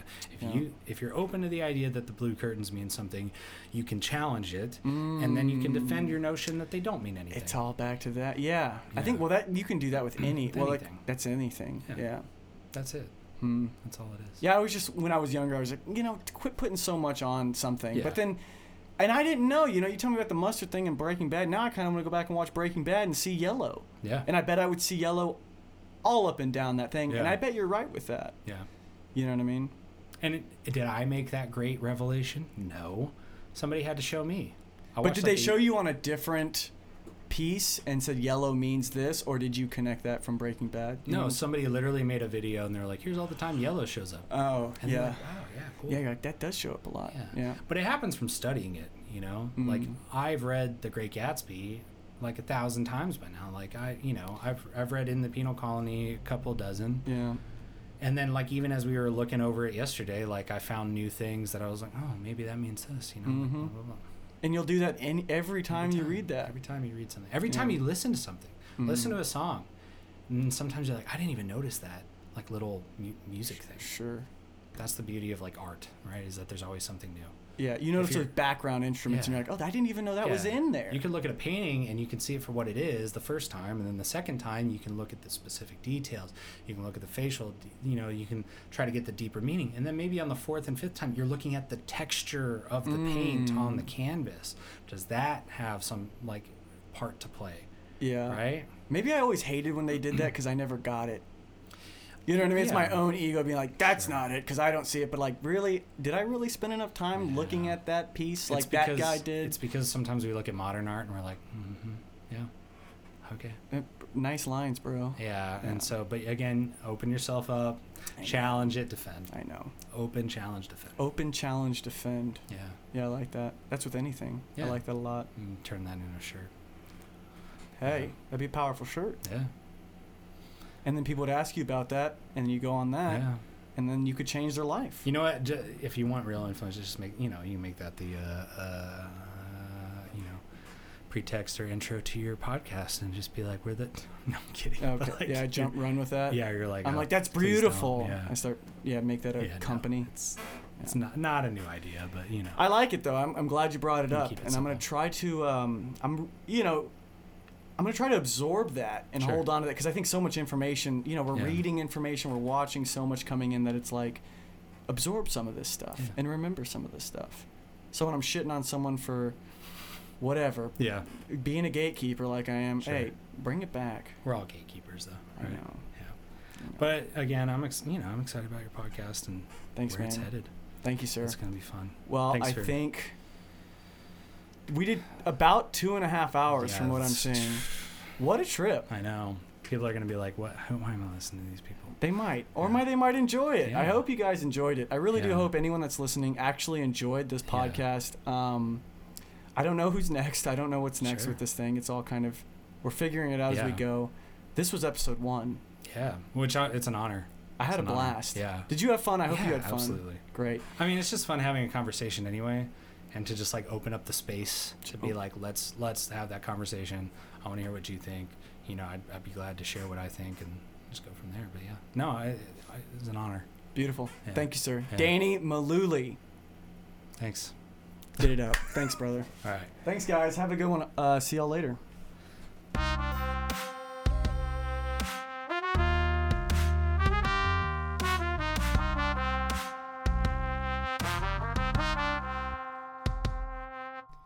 did it. You made it to the end of the show. First off, I want to say thank you so much for listening to that episode if you finally made it to the end here. This is the very first episode, so things are going to be changing throughout. Nothing is set in stone. If you enjoyed the show, you can actually go to the YouTube page, The Paoletta Show. These are going to be live streamed every time, or you can go back and watch the videos, whatever you want to do. You can also follow me on social media. My Instagram is Jeffrey Paoletta, Jeffrey. Paoletta, Paoletta. Or you can follow me on Twitter. I'm honestly not that good at social media. I need to get better. But give me a follow, say hi, say what's up, tell me what you thought of the show, leave comments at the show, like, subscribe, whatever you do. I just really appreciate you listening to the first episode. We're new into this. I'm new into this. I'm going to be learning as I'm going, getting better, tweaking things as we go, and we'll see where this goes. Thank you so much. Have a great day. Be safe. Much love. Bye-bye.